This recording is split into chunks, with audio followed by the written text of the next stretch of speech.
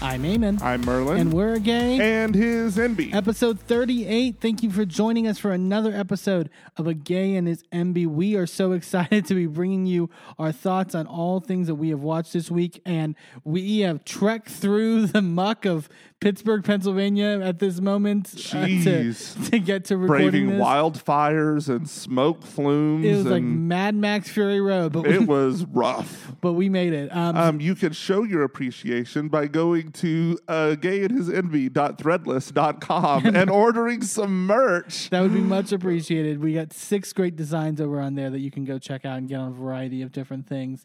And it would just be nice to have it this time where, we kind of don't want to leave the house as much as possible because, smoke inhalation But we braved it for you. For you. Because we need to tell you everything about Housewives and Drag Race. All 3 of you. Yeah. Oh, no. There's more than There's that. more than 3. There's like 5.5. No, but and we are happy for every half person that listens. Yes. And we thank you so much for listening wherever you do, whether that be on Apple Podcasts, Spotify Podcasts, Google Podcasts. Be sure, if you listen to us, to please leave a rating or a review because that helps us get into the algorithms. And who knows, maybe we'll be seen by 6 people now. Woohoo, 6! But no, we always appreciate when you listen and leave a review. It's so very important to us, and we always love when you do. Be sure to follow us on all our social media, whether that be Facebook, Twitter, Instagram, and TikTok. We are posting new content over there all the time, including clips from the podcast. We mentioned gayandhisenby.threadless.com that you can definitely check out. Also, if you have a question for us that you would like us to answer on a future episode of the podcast, you can submit that to us across our social media or by email at gayandhisenby@gmail.com, and we may answer it on a future episode of the podcast. Babe, what do we have in store this week, this episode? Whew. A lot. Yeah, well, a lot, but only 3 things, but a lot of content in those 3 things. Yeah. Things got a little bit heated in Atlanta, as they are wont to do. Things are exciting down there as always. Lovely start to the cash trip in OC. Got some fun things going on there. With one of maybe my favorite fights in Housewives this year. It's so good. It's so fucking petty and stupid. And I really needed this at a time when our entire upper east quadrant of the country is bathed in smoke. We needed this bit of fresh air. We need to be fighting over the real issues. The real issues, like who can give someone the ability to be in a movie, and why are you insulting my IMDb page? Exactly. 22 episodes felt like an insult, but like also not. It was clearly like a compliment, but also no, that was insulting. Who knows? We'll get to it. But before we talk about any of the Housewives drama that went on this week, we're talking about the drama in the workroom on RuPaul's Drag Race All-Stars Season 8. All-Stars 8. We come back into the workroom as LaLaRi has just sent Kahana home. There was a lot of narrative building throughout the episode, I will say that. Alexis being so thankful that she was like, I still love when they play back the clip of Lala pulling Kahana's lip sync and just Alexis going, oh. like, okay, come on. Like, look, she's a dramatic bitch. Do I feel like she's fake? No, yeah, well, I don't feel like she's fake. I feel like she amps up, perhaps, but I think the emotion itself is real. Possibly, I can see that. Like she knows she knows she's on a television show. It comes from a real place, but she is a performer. So I mean, what are you gonna do? Yeah, and she basically tells Lala that how grateful she is, and that she'll be grateful for the rest of her life. I'm like, okay, and that she'll never forget her saving her. Okay. 40 minutes later. Yeah. We come back into the workroom the next day. Jimbo is like throwing bologna at everyone in the workroom. Stinky bologna, apparently. Yeah. Came from her nether regions, it looked like. Well, I still think that was my favorite talent show performance that they've done on Drag Race. At least in terms of memorability and like... Yeah. Yeah. But we then immediately go into the maxi challenge for this week. RuPaul comes to the workroom, and it's another design challenge. And this one is basically you have to make a look inspired by previous All Stars winners. There's 5 boxes of 5 previous winners. With fabrics and baubles and whatnot that are inspired by these queens. Clearly, you have to make it your own and make it work. Right. And it wasn't even like specific, like this is from this look. It was very much like this is something someone would wear. This is like if someone ate Trixie Mattel and then threw them up on a mood board. That's it. That's what you got. Yeah. I wish there were. I mean, I do wish there was an Alaska box if they were going to All-Stars winners, and we know that there's tension there. So, but it's like that's to me that's where you would throw the wrench necessarily because you're going to put in there black trash bags.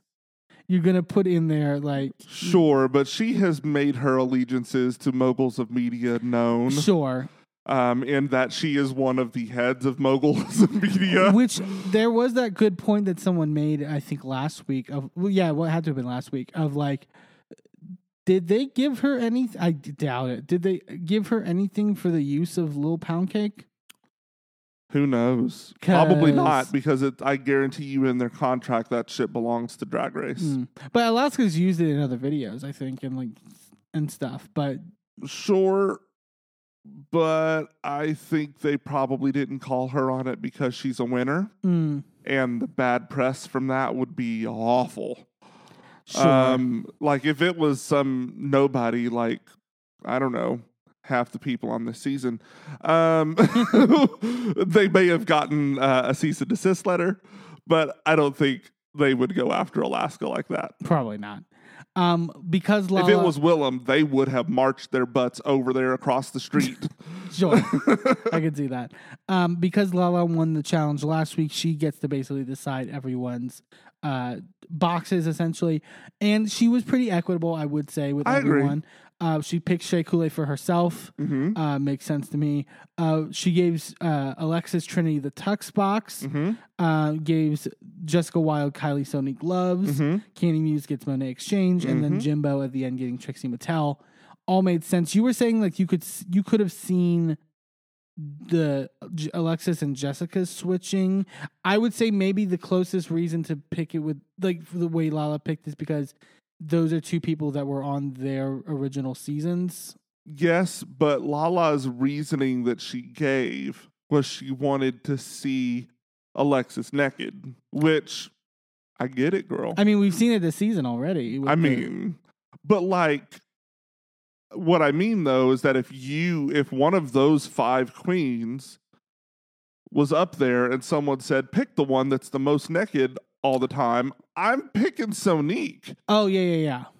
That's true. Like, I think, yeah. Like, if I was going to assign her someone for the sole purpose of getting her naked, it's Sonique. Yeah, because Jessica was worried when she got all her fabrics were transparent. And see-through, yeah. So it's like, See, I use the word transparent because Sonique is a trans woman. Correct. See, moving on. I'm just going to leave that there.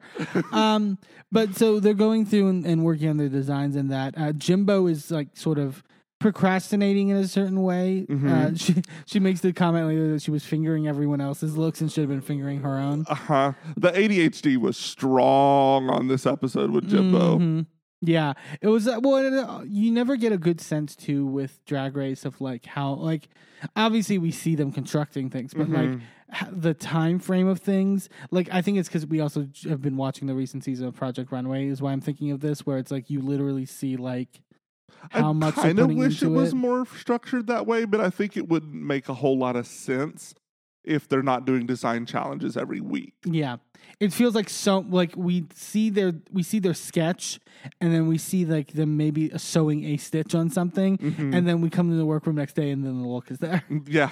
And it's like, I would have loved to see how we got here. You know what I mean? Like, and then like they do like 3 seconds of them running around the workroom trying to get ready. And then when they walk out on the runway, the look is completely different than what it was, like a different color palette sometimes. And it's like, how did you get here? Exactly. Like, what machine did you put this into to pop out this look? I want it. Yeah. We see Raven and Chanel come in to do walkthroughs. I love Raven. Chanel was auditioning.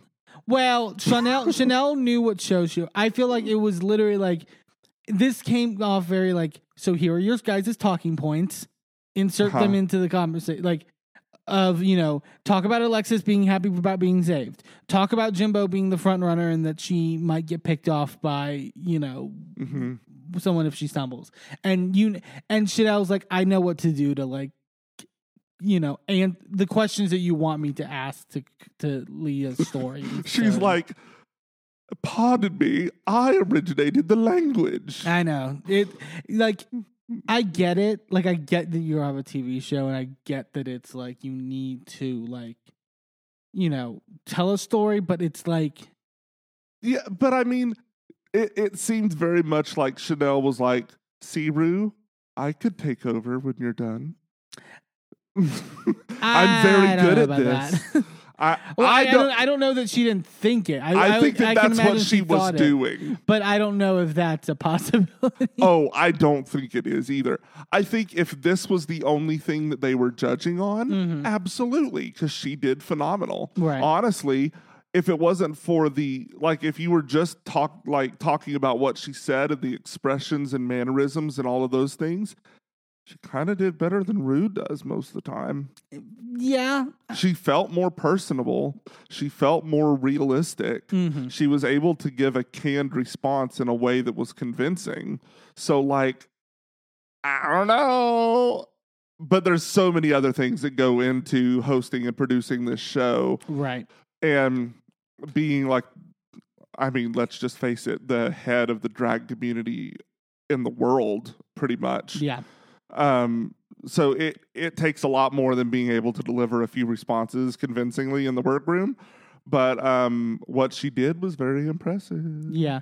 And it's also just like so the other thing was like they were talking with Candy, and Raven makes the point to be like, are you going to have enough fabric? I mean, doing a full gown, you have to make sure that you have enough fabric. And I was like, because see, Raven cuts through the bullshit. But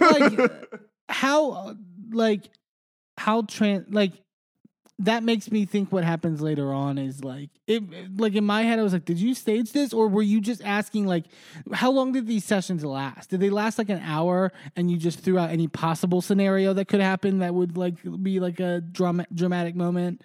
And you just picked because how was she supposed to predict that like that would literally happen to Candy like later in this episode? Sure, but if you'll remember, Candy is not the one that did 3 different garments and ended up walking out there looking like Wilma Rubble. Or not Wilma Rubble, Wilma Flintstone. Sure. She left Fred and married Barney later. You didn't know that? No, yes. Wilma Flintstone, yeah. But it's like, yeah, it's first. Well, because so they then start working on their looks more, and then like Candy's like, well, I was cutting my top, and like because Candy also makes the point to say in the walkthrough, like I wanted to make sure it's floor length, like make the emphasis that like it's a floor length gown, and I have enough fabric there in case I make a mistake, and then of course inevitably she makes a mistake where she cuts. But I don't think that's why it was short. If you look at where it hit at her heel. She didn't measure with her in shoes. The issue, we'll get to it, but the issue to me wasn't the shortness with that whole thing. The top, like the proportion of like where the seam for the top and like where it started, like where the boobs were placed and sort of that was off. And that was more my issue than anything. That's fair. That could be it.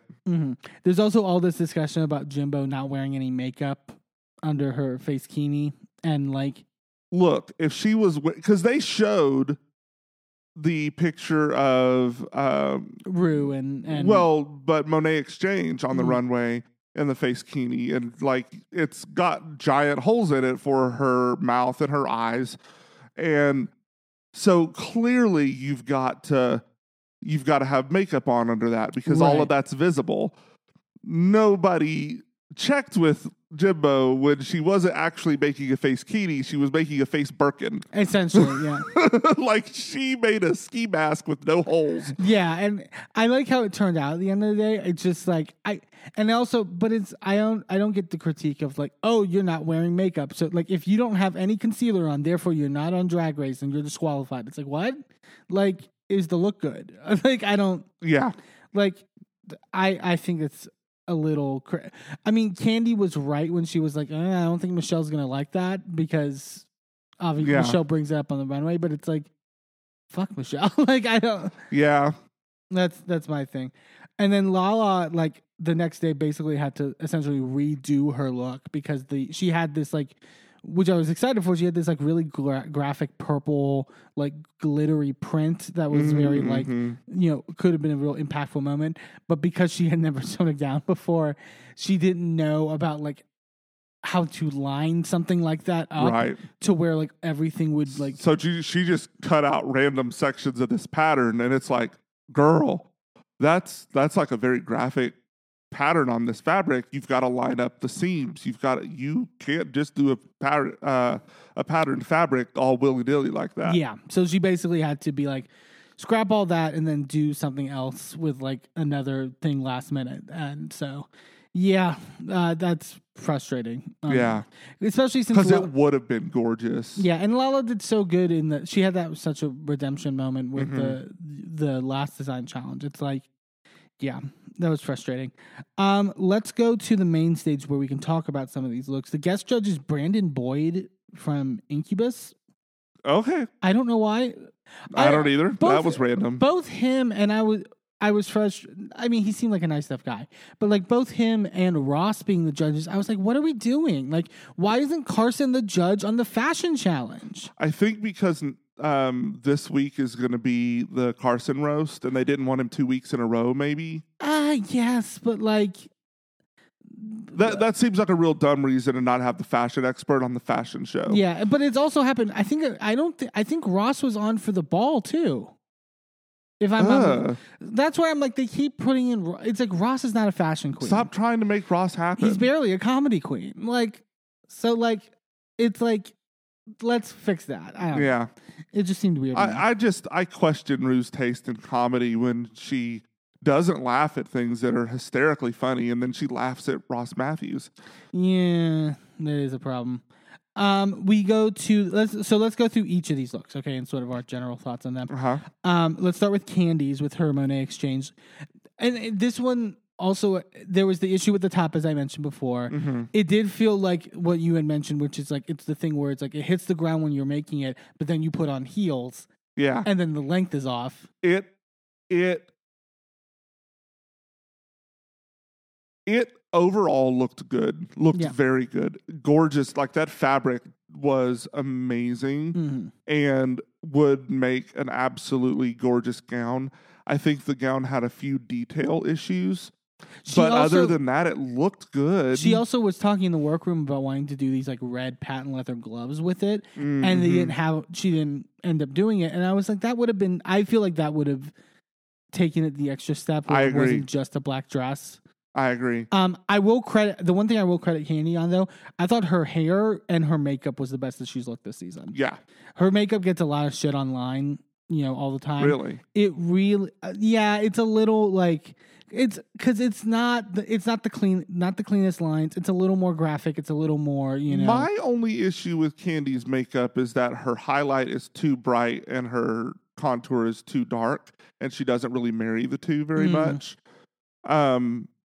But like, if she blended a little bit more, and she has gotten a lot better. It looked really well blended. And I will say, I'm not like the end all be all to be critiquing someone's makeup, okay? But I can look at something and see whether it looks good. And for the most part, she does look good. It's the same thing that I had with her gown. it was just a couple details, like here and there. Like it could be 10 times better if just these things are tweaked. I agree. But for me, I didn't think she should have been in the bottom 2 this week. Do you have someone who... Oh, I think I know who you would put over. I completely disagree with the assessment of someone else. Yeah, I think we'll get to it. Not Jimbo's. No, Jimbo's was fabulous. Jimbo's was great. I thought it was a really well executed face kini in terms of like... I wish there had been contrast between the face kini and the pearls. Because they didn't read as...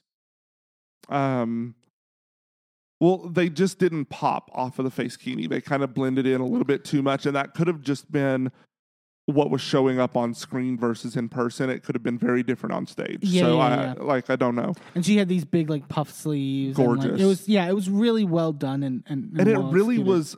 It was the one where I could see the inspiration queen, but also could see where they were took it from. Yeah. I could. I agree, and I think like I loved all the jokes like afterwards of just Jimbo not being able to see anything. This is great. Just like stumbling over. Well, because she had like pinholes for her to see through. Yeah, they dismiss them at the end to like go to the back, and Jimbo like walks to the other end of the stage. Not that way, Jimbo. Yeah. So let's go. Alexis Michelle's look. Stunning. Really great color on her. I love the color contrast of that like purpley, like sort of blue with the hair, that really sort of like orangish hair. It was very like not Hello Dolly, but like sort of that era. Yeah. Which is it was very unlike Trinity. It was stunning. But also, this is the shape of a gown that Trinity would wear. It's a color of hair that Trinity has worn, and that wig looked like a Trinity wig. Yeah. But it also was very Alexis. It felt like the evolution of what we've seen from her season and everything on this season. So I was really impressed with this look. Thought it deserved the win. Spoiler alert. Yeah. Then we had Lala's. Again, it was a little like... Yeah. It sucked. Well, one, it sucked that she had to do all that like with such less time. Yeah. Like it kind of showed in that regard. It wasn't that like exciting or like that... There were problems with fit, like the neck piece wasn't all the way around her neck. Yeah. The one sleeve thing didn't... Like it... I loved her explanation in the end, though, which was like... They were like, it looked like you like ran out of time or something. It's like, well, yeah, I actually ran out of fabric, so that's why I did the one sleeve. And that cracked Rue the fuck up. But I would have taken the other sleeve off. Yeah, I would have rather just be completely sleeveless. Yeah. It was sad because I really think her original idea could have been like in the top. Yeah. And the wig was also bad. Yeah, the wig was not You were great. like, oh, look at that wig. It's like it looked like she didn't even glue that down. It was like, yeah, it was rolling up. But it was also not her wig, so the lace color was wrong for her. Oh, okay. That was the issue. I didn't know that. It was white lace, not Oh, that's brown probably lace. what it is. Yeah, that makes sense. Yeah. Yeah, it was not my... She also does such good bald looks that I really wish she just would have went bald then. Yeah. Like, I agree. I think that I honestly think she needs to make that her thing. I mean, I know that there's a couple others that do that, but it looks so good on her. Yeah, I really think so. And then we had Jessica with her Kylie Sonique Love look. I'm guessing this is the one that you would say you would have also put. Oh, it was awful. It wasn't. I hated that fabric combination. I didn't like the combination when she was showing it off and I think she said to Raven and Sunel, like, "Oh, these really go together." I'm like, "Do they?" It looked like some sort of orangey fish stuck in a net.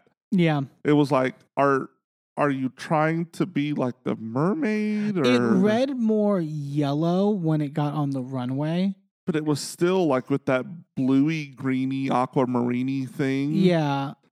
It was not good. It was not good. Not the greatest. I thought the construction was good. I think that's the thing that sort of helped her.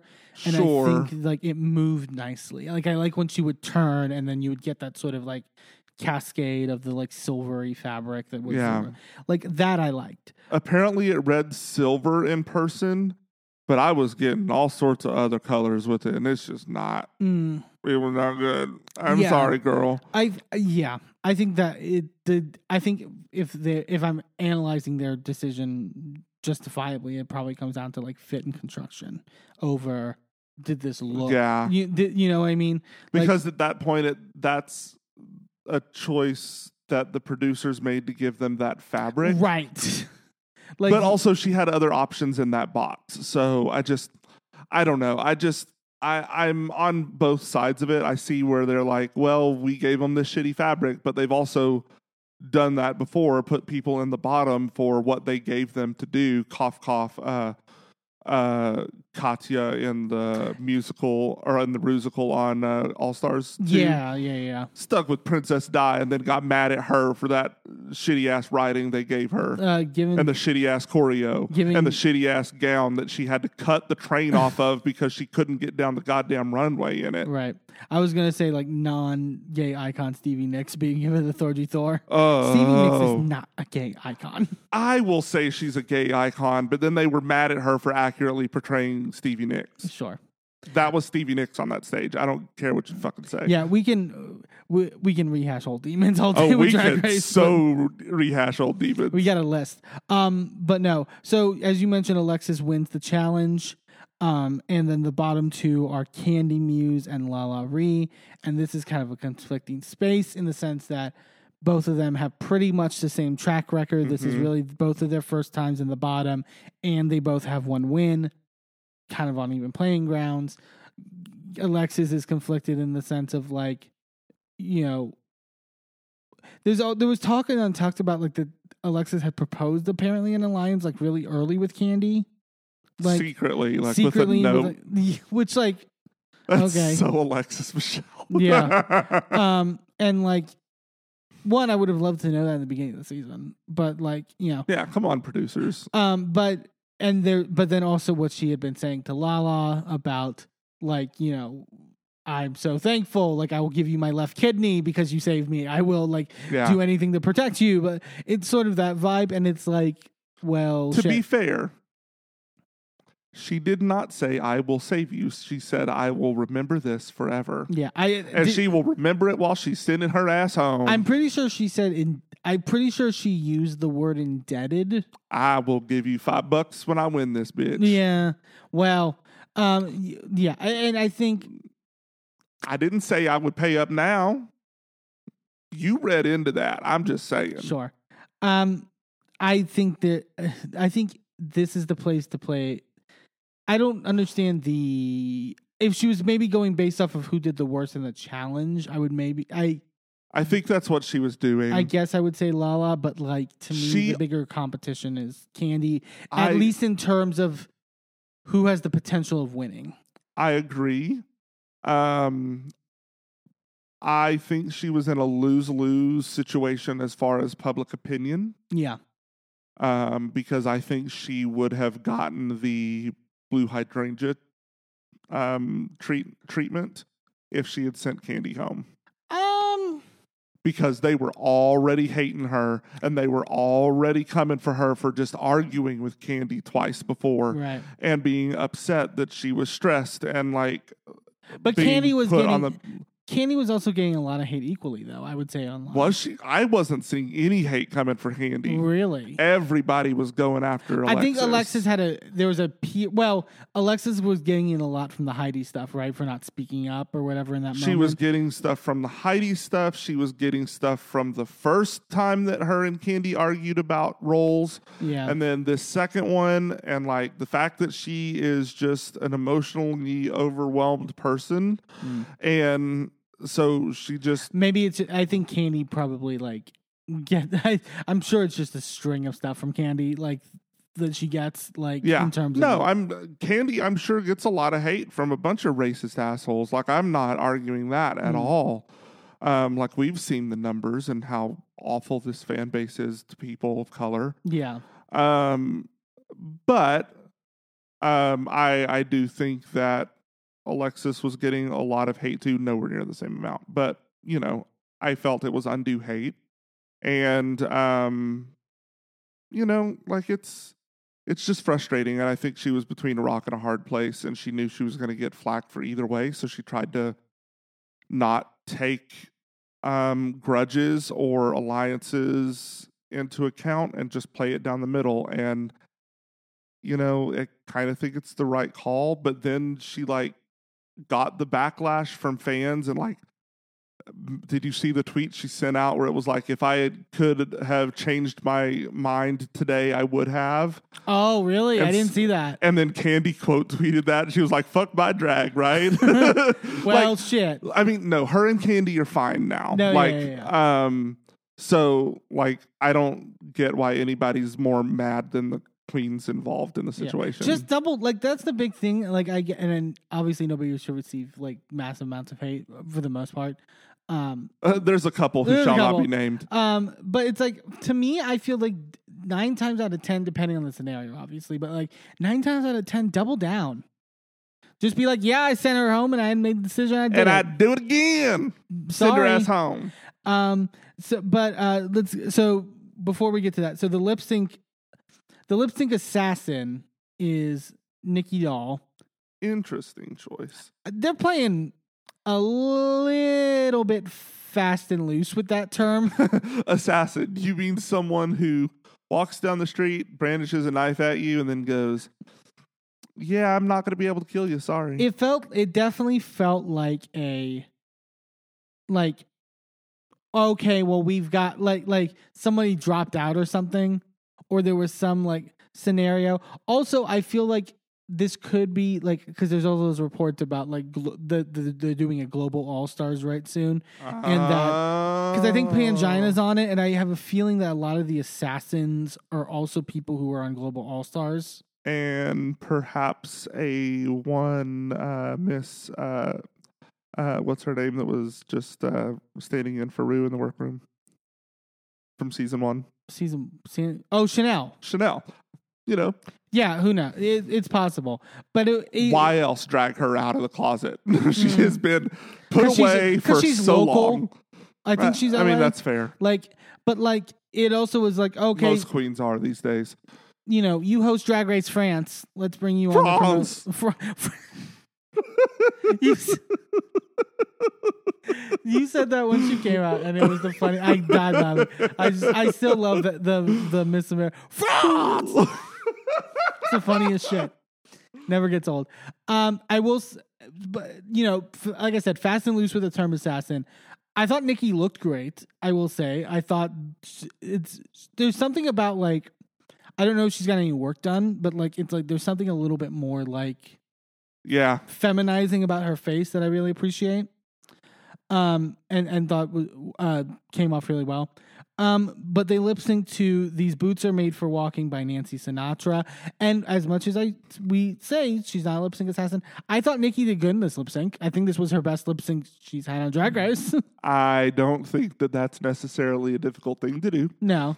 I also think that perhaps the song was chosen that way for a reason, because she is a host of one of the shows, and if you make her look bad, it makes the franchise look bad, as opposed to if you just make some random queen that has been on the show before look bad. Well, yeah. But I wouldn't think this would be Nikki's song, in fairness. I wouldn't either, but it certainly, it was an interesting lip sync. You weren't a fan? Not a fan. Okay, good. I don't like mid-tempos. Yeah. I don't really like ballads for the most part, but I'd rather a ballad than a mid-tempo song because you can't dance to it. Yeah. What the fuck are you supposed to do to that? Once it got into that last stretch. My boots are made for walking, twerking your ass over on the corner. Sure. Once it got into that last stretch where it picks up tempo, I thought it was I wanted a little more of that section. It was they picked up tempo and then at least give us the club mix or something. What's the mix that they it's always because it's always Whitney Houston something mix that they do on Drag Race. I forgot what it is, but it's I'm sure he has a mix for pretty much anything. So I'm sure. You've got DJs on the cast of previous Trixie.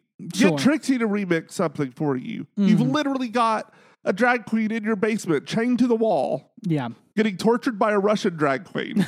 Like, what are we doing? Yeah. But Alexis ends up winning, wins $10,000, and as we mentioned, sends Lala Ree home. What was the? She does her speech to like pull out the lip sync, and then she does like I forgot exactly what it was, but it was like, oh, and these queens are both amazing. Because and when I say that, I'm not joking, bitch. I'm like. I was like, this is so fucking cringy. Random Coco reference, okay. Yeah, it's like, yeah. Someone compared it to that one. Remember that one All Stars where Mo Hart had to pull hers, and she was just like, these girls are amazing, and they give you the ooh ah ah sensation. I'm like, okay, don't like. I don't believe this is a serious moment for you when you're quoting fucking. It would be one thing if she was sending home Kahana. That would have made sense because that's her drag mom. She did her for Snatch Game of Love. So, like, I would get maybe using that in the speech sending her home. I get that. Not here. Not like, what the fuck does Lala Ree have to do with Coco Montrese? Nothing. Not a damn thing. Say something about an experience, because that's her thing is like Lala Ree experience. I don't know. I don't know how you weave that. But Lala ends up going home. Lala didn't seemingly take it too personally, at least front facing. So, and she'll be entered into the Fame Games and everything like that. I think she'll on Sibling Rivalry, which is Bob the Drag Queen and Monet Exchange's podcast that they do. Monet was like, I would have tried to fight her. You better believe I would have squared up on that main stage. I need a really aggressive, like there's a lot of passive aggressive exits when people who are upset. I need a good aggressive exit from Drag Race. That needs to happen. Oh, you mean like just walking off the stage without saying anything? Yeah. Who was that? Who was it that did that? Well, Dahlia did it. Dahlia, yes. There's been to me though that still classifies as passive aggressive. Like you're holding it in to like sort of like, to me, I need someone to curse someone out, like straight up. That'd be so good. Yeah. It's so messy. I need Rue to have the Tyra Banks moment that she's always been wanting to have. We were rooting for you. We were all rooting for you. She's already got more Emmys than you can shake a stick at. I don't know. Well, it's the one. What was the? You remember that show Skin Wars? Oh yes. And Rue's had that moment on there, just like, get out. What was it? You disgrace this competition with your bullshit. Yes, I remember that. It's like, oh God. Speaking of Skin Wars, more Rebecca Romaine on Drag Race, please. Oh, that's right. I forgot she hosted that. Yeah. So that was All Stars. We're down to 4. So I guess we're doing top 3. I thought it was usually top 4, but yeah, we'll go with that. Like you mentioned, next week is the Carson Kressley roast, so that should be interesting to see. Yeah, and we'll have to see how this shakes out. I'm as far as winners, I'm leaning Jimbo. Yeah. I think that makes the most sense. I think that makes the most sense too. Maybe Jessica? Yeah. I think we're going into the roast. So I think Candy wins this next challenge. Oh, you think so? Probably. I mean, it's a roast. I don't see Jessica or Alexis or Jimbo Candy winning won the this. roast on her season. That's fair.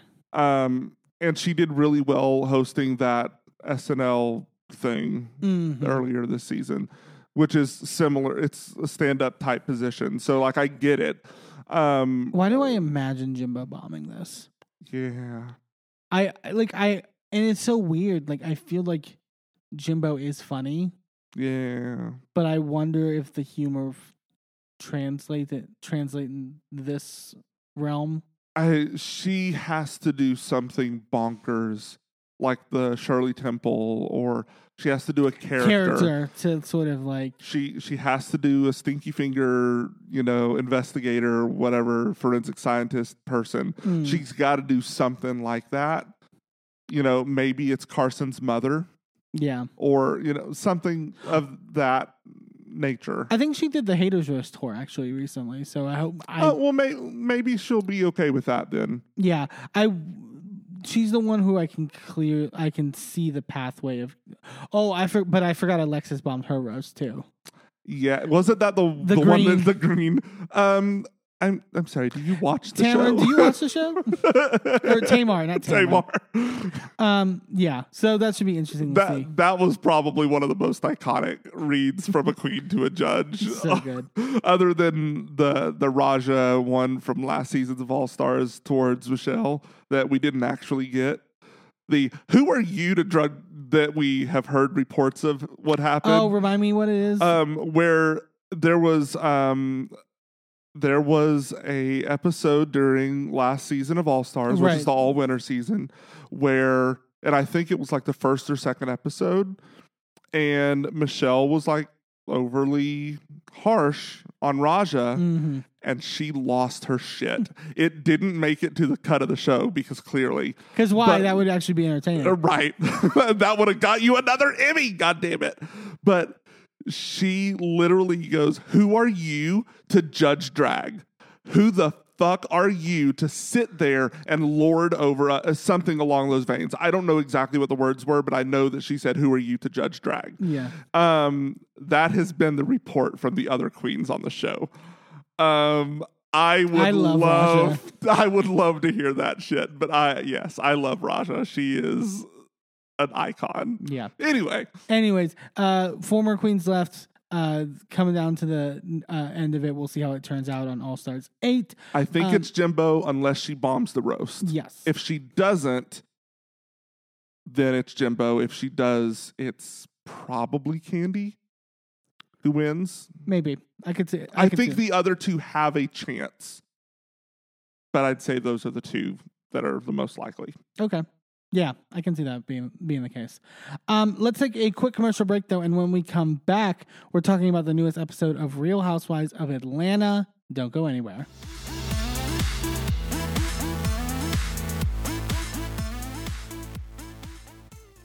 Well, hello, friends. I'm your pal in the mainstream media. And I'm the Riz. And, Riz, it takes years of strenuous, dedicated training before you're worthy to step inside a professional wrestling ring. But it takes even more time to develop complex, highly astute opinions about professional wrestling. Am I right? That is correct. And you know where we can combine that? Yes. On the Wrestling Mayhem. That's right.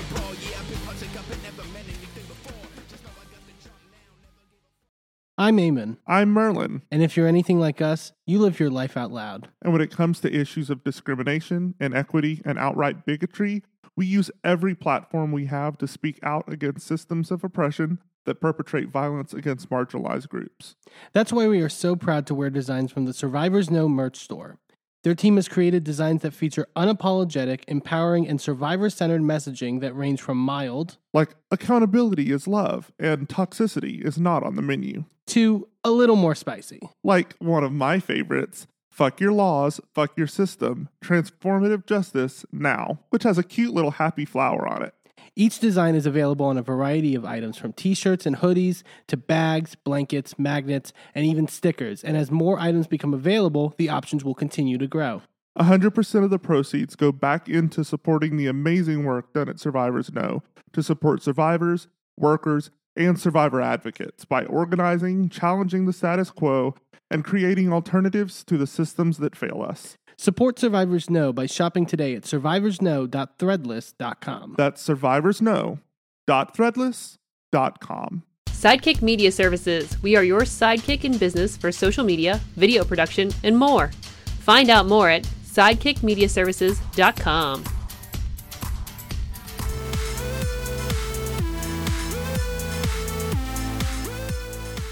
Welcome back to A Gay His Enby. We are coming to you live from the set of My New Boo Went to Prison 2 in Atlanta. Oh my God. Oh, jeez. We'll get to that. I didn't love the end to this episode because I won't say I didn't care, but it's like Marlo, we've talked on the podcast before. We've kind of waned on in many ways for obvious reasons.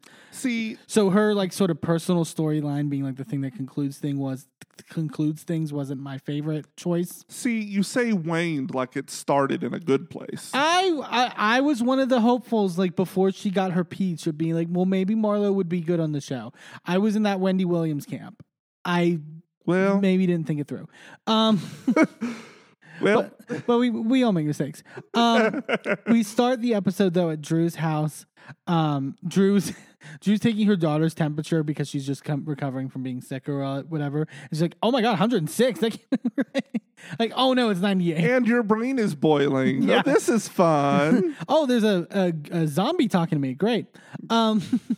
But no, and so Drew's with her assistant, and they're getting ready, obviously, for like the music video and stuff like that, shooting it. Her assistant talks about like, "Oh, I really want to see the choreo," and Drew like struggles. Hold on, does Drew use the word shooting? Bye. Or does she use the word, we're going to go incident in our music video?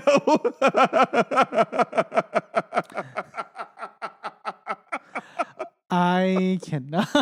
That's, oh my God. Just full disclosure, I'm a little bit loopy because this that was perfect. This wildfire smoke is just woo. Words matter, though. Words matter. No, but see, she's from Chicago and they don't use the word shooting. No one in Chicago has ever said that word. Never said it. Drew's struggling though with Alexa to like. She's like, "Alexa, play Already Know by Drew Sidora," and the Alexa going, "Couldn't find Already Know by Juice WRLD." Like, oh. And then she can't. She's like, although Juice WRLD is a great boy band name. I'm so out of touch with like modern music. I know the name Juice WRLD, but I don't know anything about. Like, I think it's a rapper. Is it a thing? Oh, it's wow! It's a rapper. Like, yeah. So, who knows? And she can't. Her choreo is off. Like she's like, wait, what was it? Like, oh no. It was, like she was. I was like, you're filming this tomorrow, and you can't remember. Well, yeah. How it's one thing that I remember. Like, well, to be fair, she had already filmed the part with the choreo the day before. She was doing the next day the part at the skate rink with the girls, which didn't have choreo. It was just skating around. But I haven't watched the music video. I know it's out. I haven't watched it either. You really like the song. I really do like the song. You said something that I thought was crazy, though. Look. I'm going to let you say it. Take this with a grain of salt. Mm-hmm. I do think the hook of Already Know is better than Drive Back. I'm just saying. It's a little bit more catchy, a little bit. Now, I like but the only thing I've listened to is the hook, really.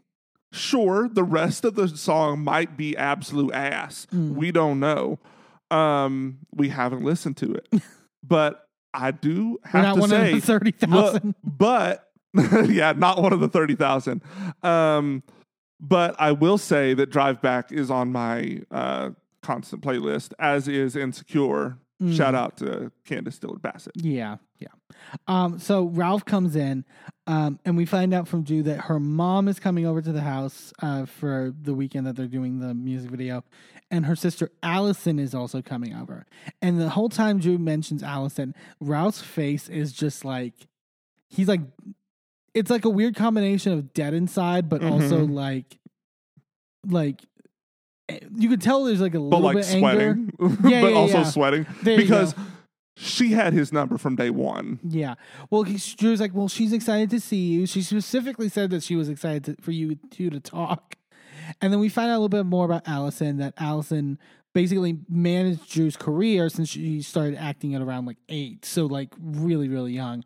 And the way Drew puts it is that it kind of considers Allison more like a second mother, like that they never really had the sisterly bond necessarily. It was more that. But then Allison had stopped managing Drew at the beginning of COVID because she had basically a mental health break.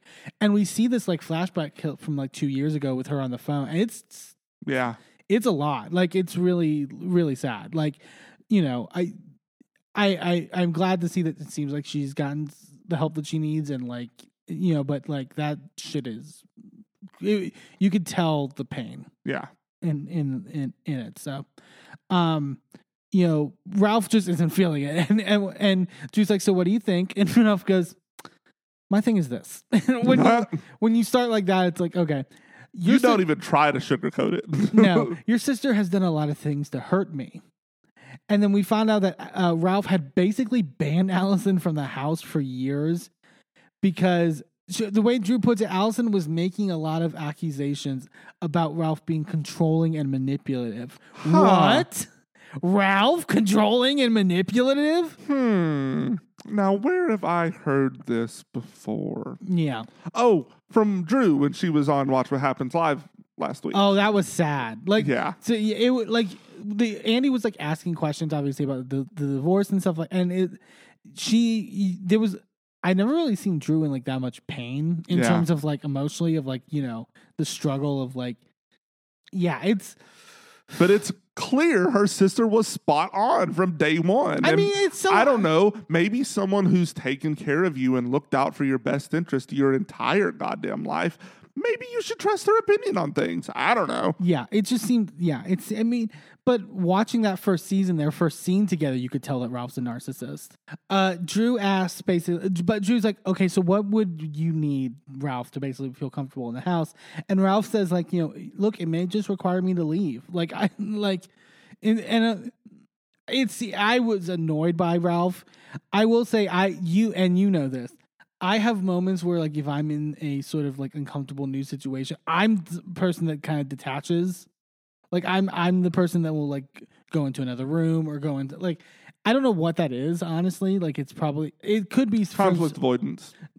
There's that, but also like, I feel like this seemed a little like with it having such much backing behind it in terms of like Allison being kind of spot on. Like, well, let's put it this way. You do it as conflict avoidance.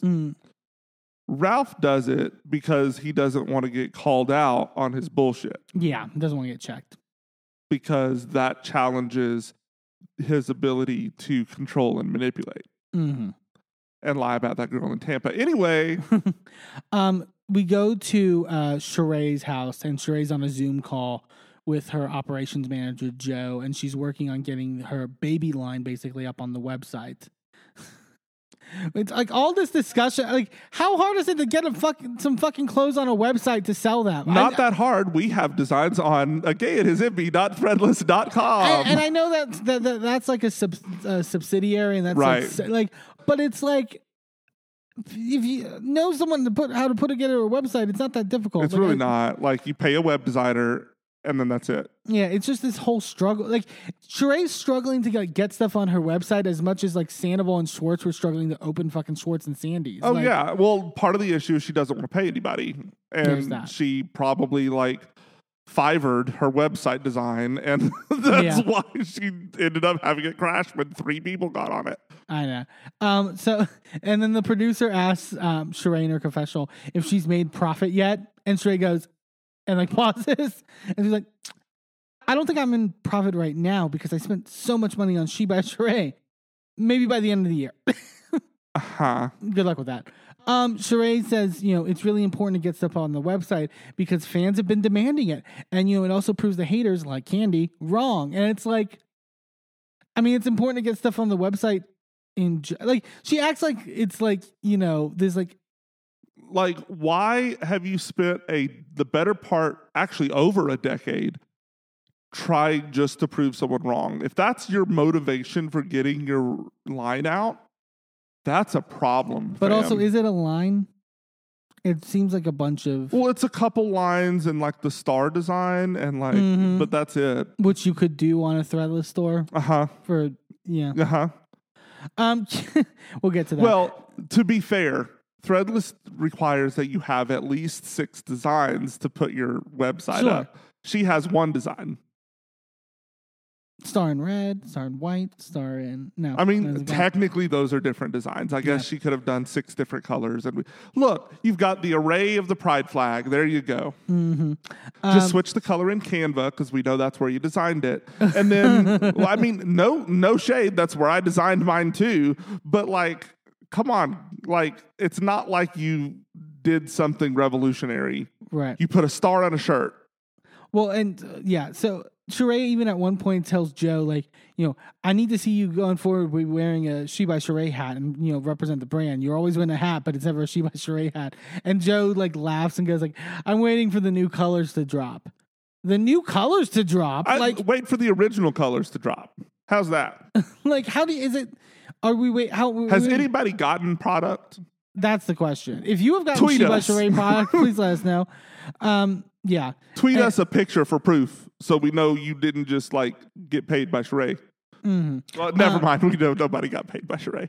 Sheree then texts Candy to meet up. So she's like, I want to broach this sort of issue with Candy that I'm having.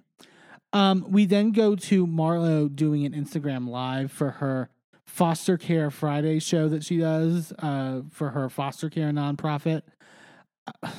Okay. We get it. It's like, that sounds mean, but it's like with last season 2, and it's like this is all like I really care about these foster kids. Feels and so performative, and I'm a real charitable person, and it's like again, watch back the scene from last season where Candy brings clothes, and she's just like, "Oh, you're bringing those clothes? Like not any like actual like good expensive clothes? Like this whole season feels like such a redemption." Piece for Marlo. She realizes she had such a bad season. Yeah. That we gotta figure out. She's on the campaign trail. Yeah. Sonia comes by and then is complimenting the dress that Marlo's wearing, and Marlo's like, I was going for a size 2, and Sonia's like, it looks like a size 4. It's like, wow, okay, Sonia. They start talking about everything. Sonia goes, it breaks my heart that the Marlo that I know, the other girls don't know. This is what pisses me off. What are you talking about? The women that don't like Marlo, maybe besides Drew, the women who don't like Marlo have known Marlo for years. Yeah, and what you've only known her for like a year. But also, she talks more shit to Sonia than she does to the people who hate her. Sure. I don't get it. Like, she said more shit behind their backs to your face. But she just doesn't read in her mind. And it's like, why do they, it's like, because they find out what she says. She's running from the truth. And they see the way she snakes her way through everything. And like, that's why they don't fuck with her. I don't understand why you don't understand, at the very least, why Kenya and Candy do not fuck with Marlo. Yeah. It doesn't make any sense. Sonia tells Marlo, and this is where she tries to have her moment where it's like, I'm going to hold Marlo accountable too, right? She's like, when you and I talk, it feels like I can feel you listening and we having a conversation. But when you get to talk to those other women, like you just lose it. And Marlo goes, Sonia, I agree, but I'm going to disagree with you. And here's why. It's like, okay. And she's like, You agree, but I'm going to disagree. She's like, at the brunch, you heard what Candy said where she said, fuck her flowers, right? And then they play the clip again. And she goes, and then you're saying, fuck her dead nephew and fuck his mom. No, she didn't. She said, fuck her flowers. It was literally, fuck the random arbitrary demand you have made on my ability to show you compassion in a moment that makes me extremely uncomfortable because of my own trauma. Yeah. That's what it was. And also, this is where I'm like, Sonia, Candy is not saying fuck her mother and fuck her nephew. Candy would never say that. She literally had you in tears at OLG when y'all were talking about why she acted the way that she did. So you need to check Marlo here. Instead of allowing what Marlo's doing, which is trying to push a narrative and because now it's like, well, the response is the way she provokes and then gets a response and then uses that response as the story to be like, Candy is insensitive and Candy, like. And speaking of pushing a narrative, the editors are working overtime again. Yeah. Marlo goes, even if she doesn't like me, I want her to say, I'm sorry to your sister. Why wouldn't I get that from someone who I've known for 10 years? And Sonya's like, you have a valid point. No, she doesn't. Oh my God. It's like, come on, girl. Get on the right team for once. Even if she was telling the truth, she wouldn't have a valid point. But she's not. She's lying through her teeth. Yeah. And Marlo talks, but that's the other thing. It's like, she talks like in her confessional of like, you know, these heifers are bringing me down. You know, I've been working hard to be a better Marlo. It's like, no, you haven't. You're saying that you're working hard. We're seeing you with the life coach or whatever. We're seeing those scenes. You have not applied anything in the real world. You have not. Yep. You've literally conducted yourself worse than last season. Yep. In fact, you've weaponized some of the language you learned in therapy. Same shit Sandoval did. Yeah. It's the same narcissistic behavior. It's frustrating as hell. Marlo basically tells Sanya about that the blind date that Ty and Justin set her up on. Says that he's Jamaican, so that excites Sanya, obviously. You know, Marlo is like, you know, all these girls, you know, they say they call me a whore. They say that, you know, I only sleep with white men. And she says, no one's been between my legs in over 4 years. Okay. I mean, when was the... People questioned how you were making your money. Mm-hmm. And they were going off the reports elsewhere because you refused to answer the question. Right. They were going on the reports that you had some white sugar daddy. That's what it was. And it we was had nobody seen on the show, like, when there's smoke, there's fire. Like, right. Like, we have seen this same shit before with Kim, where she denied having a sugar daddy, and then all of a sudden now we have Big Daddy that... Big Daddy. Jesus Christ. Like, so it's not anything that these girls have not dealt with before. Yeah.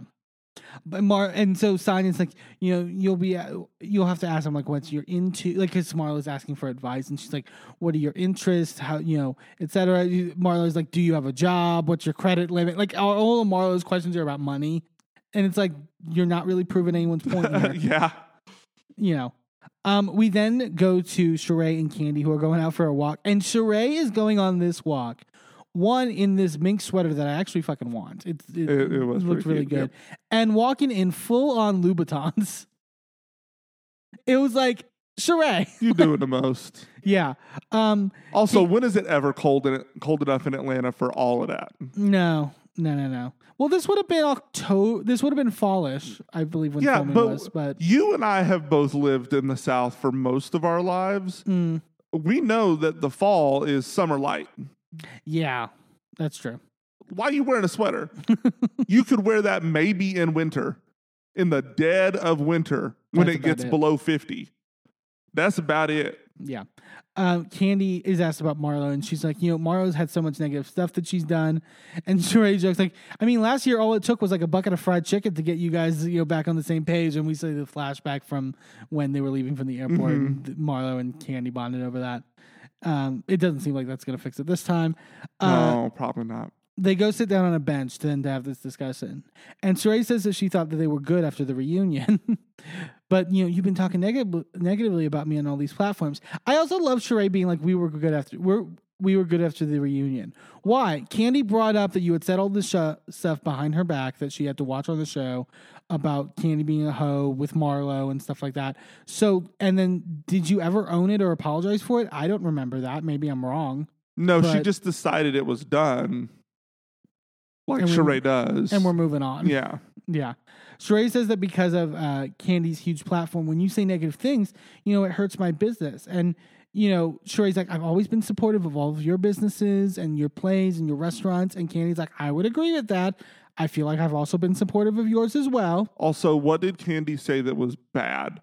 All she did was state the truth that your website was down and we couldn't order anything. Well, that's the other thing. It's like she gets into it later where it's like Candy was repeating what everyone else was saying. That was the dialogue online. Well, everyone was talking about the crash of the website. Right, and she wasn't even using it to read her or using it to shade her or anything. She just said the website is down. We are all waiting for the ability to order from your store, but it's not up, so we can't. Yeah. That's all she said. There's no negative to that.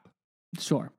Candy makes a really good point in her confessional where she's like, I'm wondering why she didn't bring this up to me at the Gucci brunch. Like it never came up. So it's like, oh, this seems new. And Sheree's like, me and Candy have been friends for 10 years or whatever. Like if I want an issue, I don't need the peanut gallery or whatever of people. And to me, so everyone I was else needed the peanut gallery, but you get to have nobody else influence. Because she didn't want she wanted to shame, like she was hoping she would like maybe shame Candy in this moment or something like that. But she didn't want the whole She by Sheree stuff litigated with the group. And she didn't want Kenya to say something or Drew. She didn't want everyone to bring up their issues with the She by Sheree stuff because she wanted to hide it. And Candy made a really fucking good point on her Speak On It series. Yep. Which was like one of the things that Marlo and is now essentially become my storyline because Marlo's brought it up. One of the things that Marlo has been critiquing me this season on is that I don't share all the stuff that's happening in my life. I don't share all the bad stuff, and I have my minions or whatever, hide stuff or whatever. I didn't want to talk about the restaurant, and so therefore, I was keeping it from the cameras. But I'm the only one bringing up anything about the She by Sheree stuff. Yeah. And y'all seem perfectly fine with that. So, how does that work? In fact, you've actively tried to squash me from being able to say anything about it. Yeah. Candy's like, the day, I went, the day of, I went to the site, and Sheree goes, have you bought anything yet? Candy's like, did you ever put the stuff up for sale? And Sheree's like, it's been on there for 2 months. And Candy's face was just so incredulous this whole time of just like, okay, girl. And then Sheree gives this like long explanation about, and it keeps like crossfading of like, it was a holiday. And also we were on the back end and like there was something about like, she put up a different story. It was like when your explanation is long enough to where they have to montage that shit. Yeah. It's crazy. Girl. Sheree's like, here's the thing. You don't come to me for music advice, and I definitely don't come to you for fashion advice. And you made the point of just like, but it's not about fashion advice. It's about running a business. It's literally about... of which Candy has a million successful ones. Yeah. And you have one that is not successful. And the whole, like, you said the stuff from the fashion show wasn't online. Anyone who knows anything about fashion is that stuff from a show or from a runway is never released all at once. It goes out in drops, and it's going to come later in a drop. A fashion show is usually a collection that is released all together. Sure. And then your next drop is another collection. She literally said drop so many times. I think she said drop in this conversation more times than Sandoval said dipped out. I guarantee you she did. Yeah, she's like, oh, you don't get it yet? Yeah.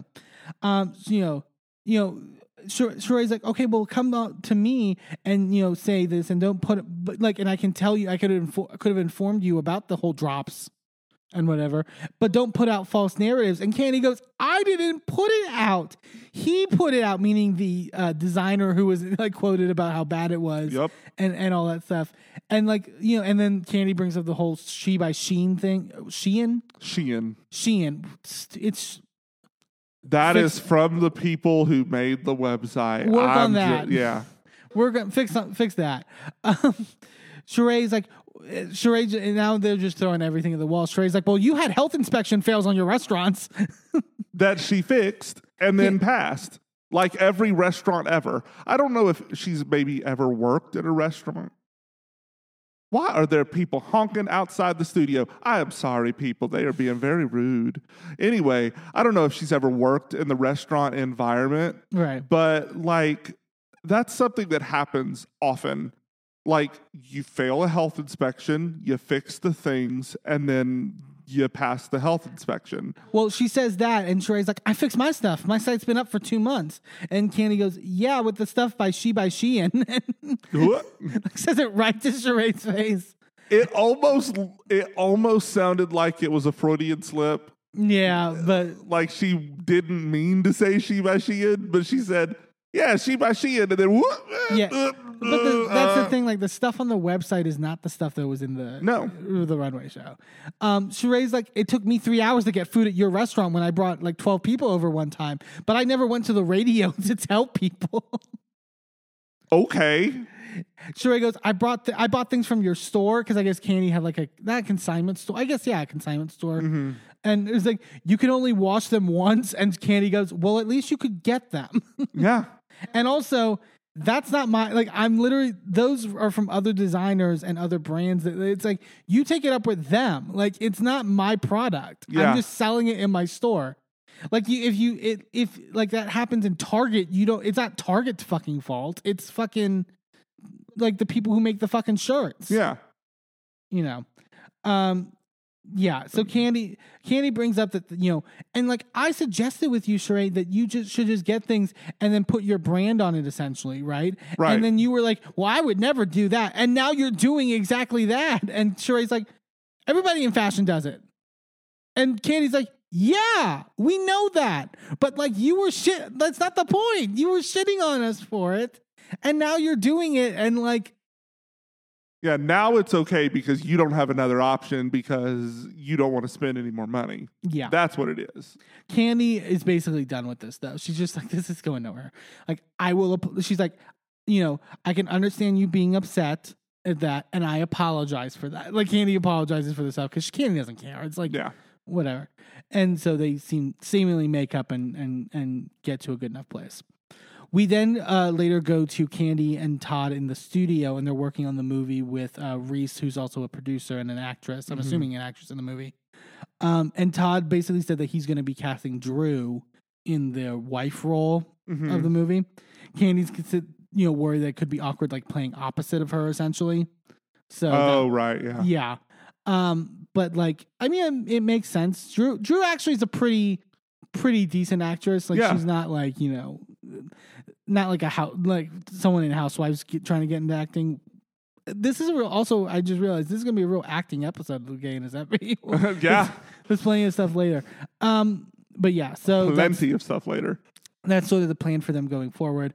We go over to Drew's house, and she's with her mom, Pastor Jeanette, at her house, and Drew is obviously getting ready for the music video stuff. She jokes with her that, like, I have this scene at the roller rink and stuff like that we're filming tomorrow, and then I have this scene in this penthouse, which is, I guess, I'm assuming, like, the sex scene. And she's like, I don't want you there for that. Yeah. Her mom seems really sweet and sort of like laid back. Yeah, but she's still a pastor. That's where, it's like, I hope you're like the cool pastor. Well, yeah. I don't know. I haven't done any research. Maybe I should. But then we see a graphic that says that production wrapped at 10:30 p.m., 2 hours later. And so that's when Allison shows up. Allison, I guess, was late or whatever. But she hugs them and is excited to see their home and stuff like that. And Ralph has gone to bed. Ralph just apparently went to bed knowing that Allison would be there, essentially. And Drew says, I want us to be a family, and I want us both as a united front to support her on her journey of healing. So to dismiss himself, I don't really feel is the right choice. And I get that. Like, sure, but I also am like, y'all, it's after midnight. Let the man sleep. There's that. Like, sure. You can't be mad at the man for going to bed because it's after midnight. Yeah. Like, if somebody that I have had tension with is coming over, I'm not after a couple years of not seeing this person, I'm not waiting up. And not at least until past like 10 o'clock. Yeah, like if they're coming in at 10 o'clock, 11, I would have even gave her till midnight. But the second that clock struck 12, I'd have been crawling up in that bed, snuggled up. Mm-hmm. So we then go to Drew at the roller rink for her video shoot. And all the girls are starting to show up to help with it. Kenya in this like pink jumpsuit with like Kenya was like, this is my music video. Yeah. She had the long ponytail, like the long Sailor Moon ponytails. It was great. It was a look. Yeah. Things are a little awkward with Allison and Ralph. Like Ralph is like talking to Pastor Jeanette with Allison at the table too. But like, at one point when they're talking, like Allison just kind of gets up and walks away. Like the kind of just like, I'm disengaging to like sort of like seamlessly to like get out of having to engage with this person. I mean, he does make it a point at one point to give her a hug. Yeah. So like, I feel like maybe he's trying for the cameras. Mm. Because, again, our theory is that they've already broken up. They've already decided they're getting the divorce. They're staying together for the rest of the season. Oh, you think Drew knows this? Oh, yeah. I think that Interesting. I think that's why he wasn't originally going to be in the music video, and then they ended up having to put him in the music video. I think that if you watch their behavior towards each other, it is pretty damn clear. Huh. They have no real affection for each other than what they do for the music video. Interesting. Go back and watch. Let me know what you think. That's an interesting theory. Can I also talk about the Drew's confessional look in this like black and white leopard thing with this mullet that was like Not with, like, the great. fringe It looked like a really bad 80s Cruella de Vil. Yeah. It was just like this isn't Drew. This isn't Drew's vibe. Yeah. Drew needs like wet and wavy. Yeah. Yeah. Drew can't roller skate, even though she's doing a scene at a skating rink. Yeah, why are you doing that? Sonya's like, you realize you tore your Achilles like just running in Jamaica. So And she was just running like 3 steps. yeah. They start filming it. Kenya at one point in her confessional goes, no offense to my girl Drew, but this video is giving me like low-key, low-budget Beyonce Blow vibes. And where was the lie? I would like low key. You could say you shouldn't. It was shady to add low budget. Well, okay. So when have any of the girls on any of the Housewives franchise not shaded the music video? I mean, Luann's Christmas music video. Candace's got shaded. The one in Miami for Adriana's got shaded. Like, they were, like, not even showing up or paying attention to the production. They were just fucking around on the boat. Yeah. Like, so I feel like this was the least shady of all of the music videos we've seen shot on the show. Sorry to use the word shot or shoot or whatever. Sorry, Drew. About the drag queen fingers. Frack it. Vanyetta in her confessional goes, yeah, that was good and cute. It was skating. I had my daughter's birthday party at a skating rink too. It was cute. I was like, okay. That your explanation of that gave very Shannon Bedore vibes. Yeah. Yeah. Oh my God, Vanyetta as Shannon Bedore. That's a combo. Ralph and like you mentioned though. So Ralph and Allison kind of have like a little moment, and like Allison, gets emotional. It's like that she's happy that Drew is sort of finishing the stuff that they started and stuff like that. Mm-hmm. She hugs Ralph. It's a nice moment. Allison tells Drew that it's so good. Her mom starts crying too. So it's like it's a good sort of emotional moment. We then go to Marlo getting ready for her date. And she calls Sanya while she's in the car. Sanya says that she's, she said she was with the girls, and Marlo goes, this is so telling. Marlo goes, who are you hanging out with, you little traitor? Like joking, but I'm like, oh, jeez. We'll get to it. And I don't like to, like, mental health is important, and sort of like, I'm not saying this glibly, but I did see some comments which I thought had fair points, where at the very least in this scene in the car, I think Kenya has called Marlo bipolar in certain regards, like in fights and stuff like that. I don't think she's wrong. This whole scene in the car, there were swings in Marlo's personality that I thought was just like... Well, to be fair, because I have known people with bipolar, they don't typically... Maybe that's not the word. They don't typically swing that drastic, that quick, because she went back and forth. That, to me, is put on bullshit. Sure. It could just be for cameras and for... That is manipulative, abusive behavior. That is not a... and not to say that narcissism isn't like an actual diagnosable disorder, but this is not... She's not some victim of a mental disease. She's just awful. That's all it is. She's just an awful person. Yeah. But you heard it here first. Sonia says that, I was with the girls at Drew's video shoot, and Marla goes, oh, I didn't get an invite. Why were you expecting an invite? Well, why would they... Go home. Go home, Marlo. She's like, I'm gonna call Drew, and then before she calls Drew, this is so telling. She's like, she's so fake. She might flip over. She's talking to her driver, and then Drew, Random ass driver. yeah, and she calls Drew a fake bitch, and then she's like, she's such a fake bitch, and then Drew picks up the FaceTime, and Marlo goes, "Hi, beautiful." Oh, who's the fake bitch? Yeah. Yeah, Drew's like, yeah, I was shooting my music video. And Marla goes, you look gorgeous. Drew had the right, here's my thing. Drew had the right energy in this phone call, I feel, because like she literally is like, oh, thanks. This is weird. Like, she literally goes, I'm shocked that you're calling me. Marlo was like, you won't believe it, Drew. I'm going on a blind date. And Drew's like, really? That's cool. Why are you kikiing with me? Yeah. Like, stop it. She immediately then goes like, Marlo, I have to keep it real with you. Call her on her shit. Yeah. I just don't understand what all that energy was coming at from me at the city winery thing. And, I feel like I need an apology. And Marlo goes, well, baby, I'm sorry. Okay. Like, it was very, like... dismissive. It's very dismissive. And it's also, like, why are you calling her if not... That's the thing. Like, you're only calling her to have this moment, and then you're doing the fake shit. And Drew's like, no, let's, like, actually, if you're going to talk to me, yeah, we're going to talk.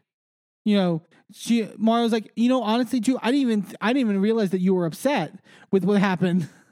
Bitch, what? I don't know. She literally goes, I'm from Florida, you're Chicago, so Florida must be a little rougher.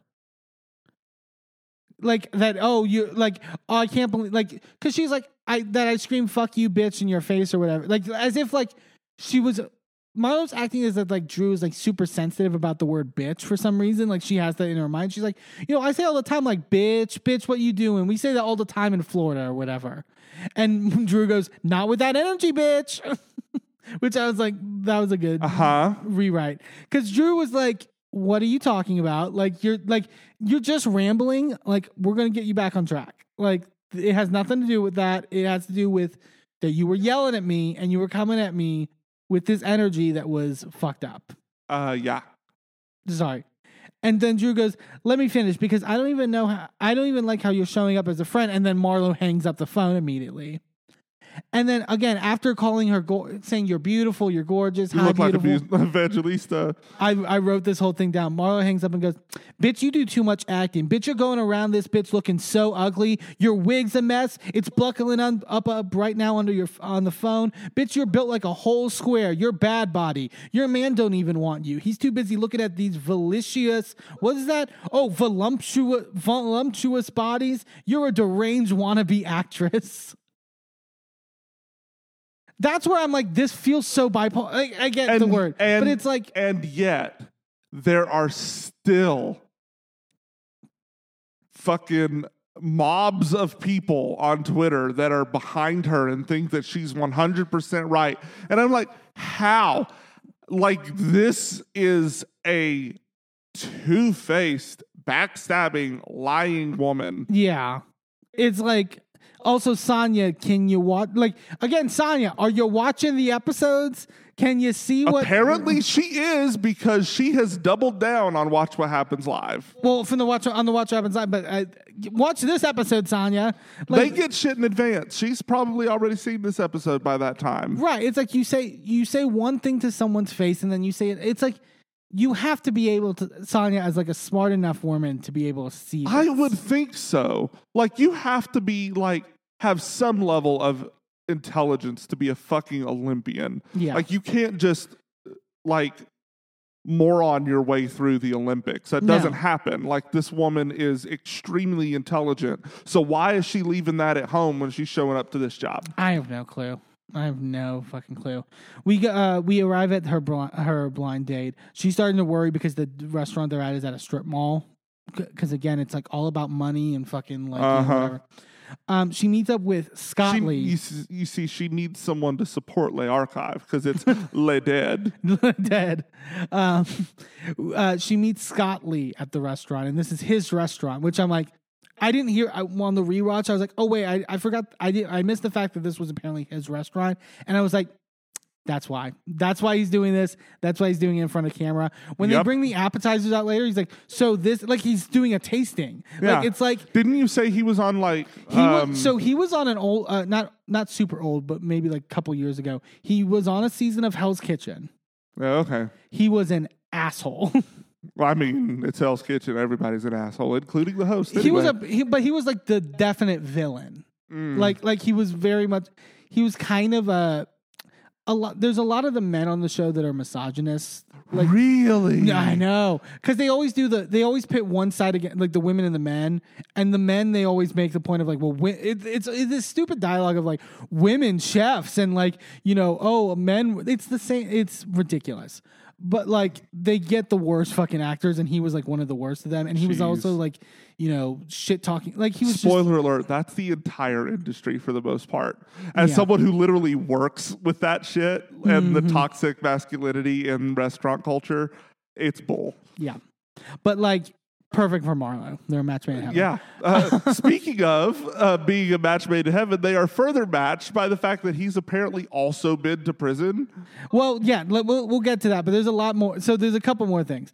We also then get a confessional with Marlo and Ty, her friend. Oh, right. In. And like Ty says that the reason she picked Scott Lee was that he's opinionated, which that's a way to put it.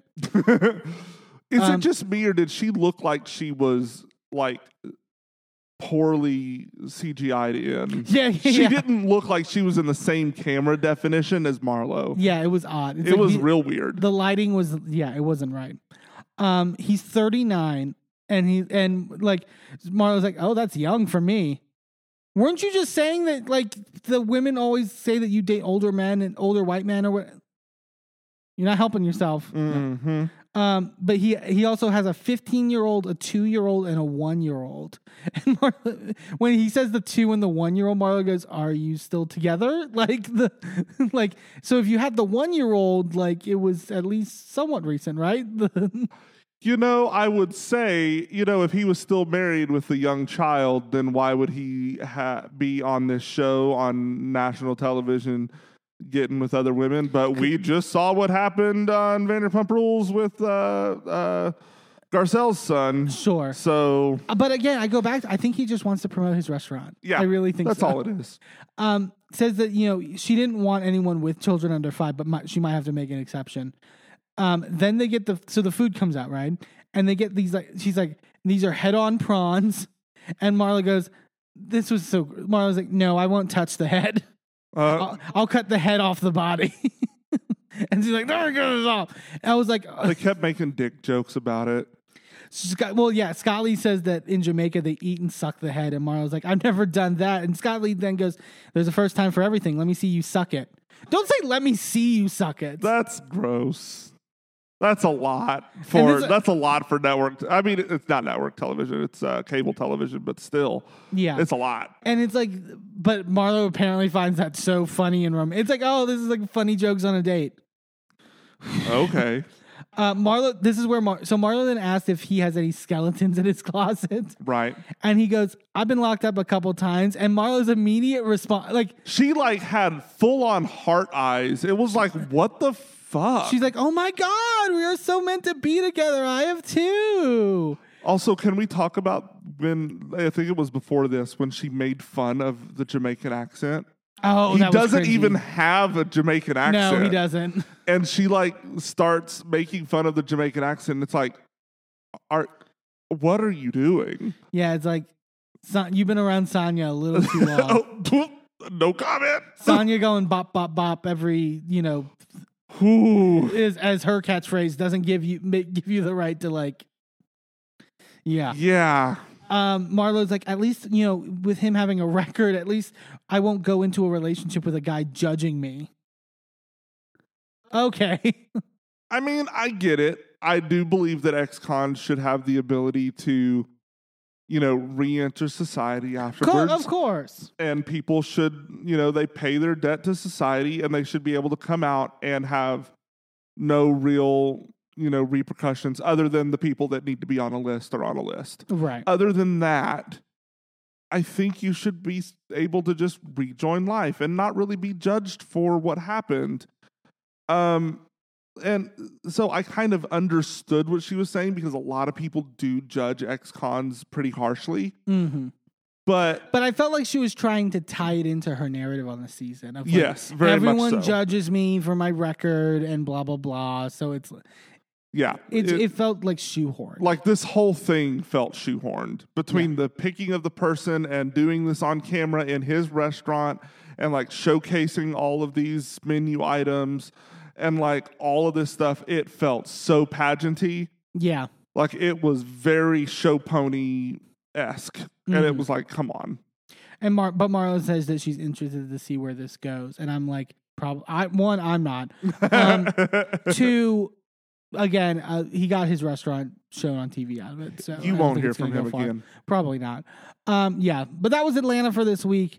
Decent enough episode, I will say.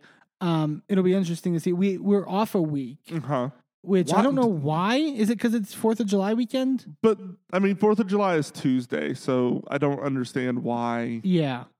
I don't know. Whatever. But either way, so that was Atlanta for the week. But we're going to take a quick commercial break. And when we come back, we're going to be talking about the newest episode of Real Housewives of Orange County. Don't go anywhere.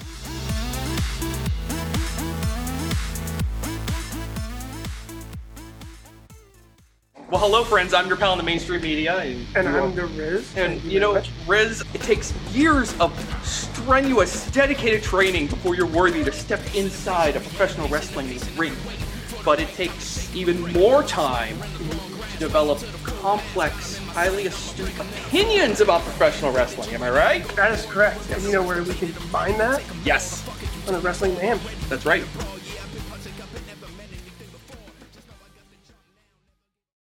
I'm Eamon. I'm Merlin. And if you're anything like us, you live your life out loud. And when it comes to issues of discrimination, inequity, and outright bigotry, we use every platform we have to speak out against systems of oppression that perpetrate violence against marginalized groups.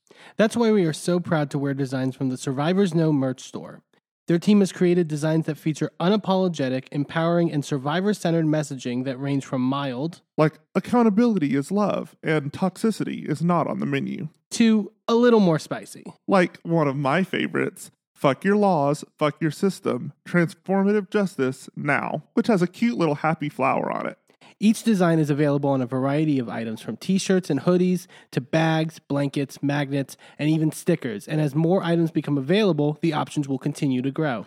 100% of the proceeds go back into supporting the amazing work done at Survivors Know to support survivors, workers, and survivor advocates by organizing, challenging the status quo, and creating alternatives to the systems that fail us. Support Survivors Know by shopping today at survivorsknow.threadless.com. That's survivorsknow.threadless.com. Sidekick Media Services. We are your sidekick in business for social media, video production, and more. Find out more at sidekickmediaservices.com.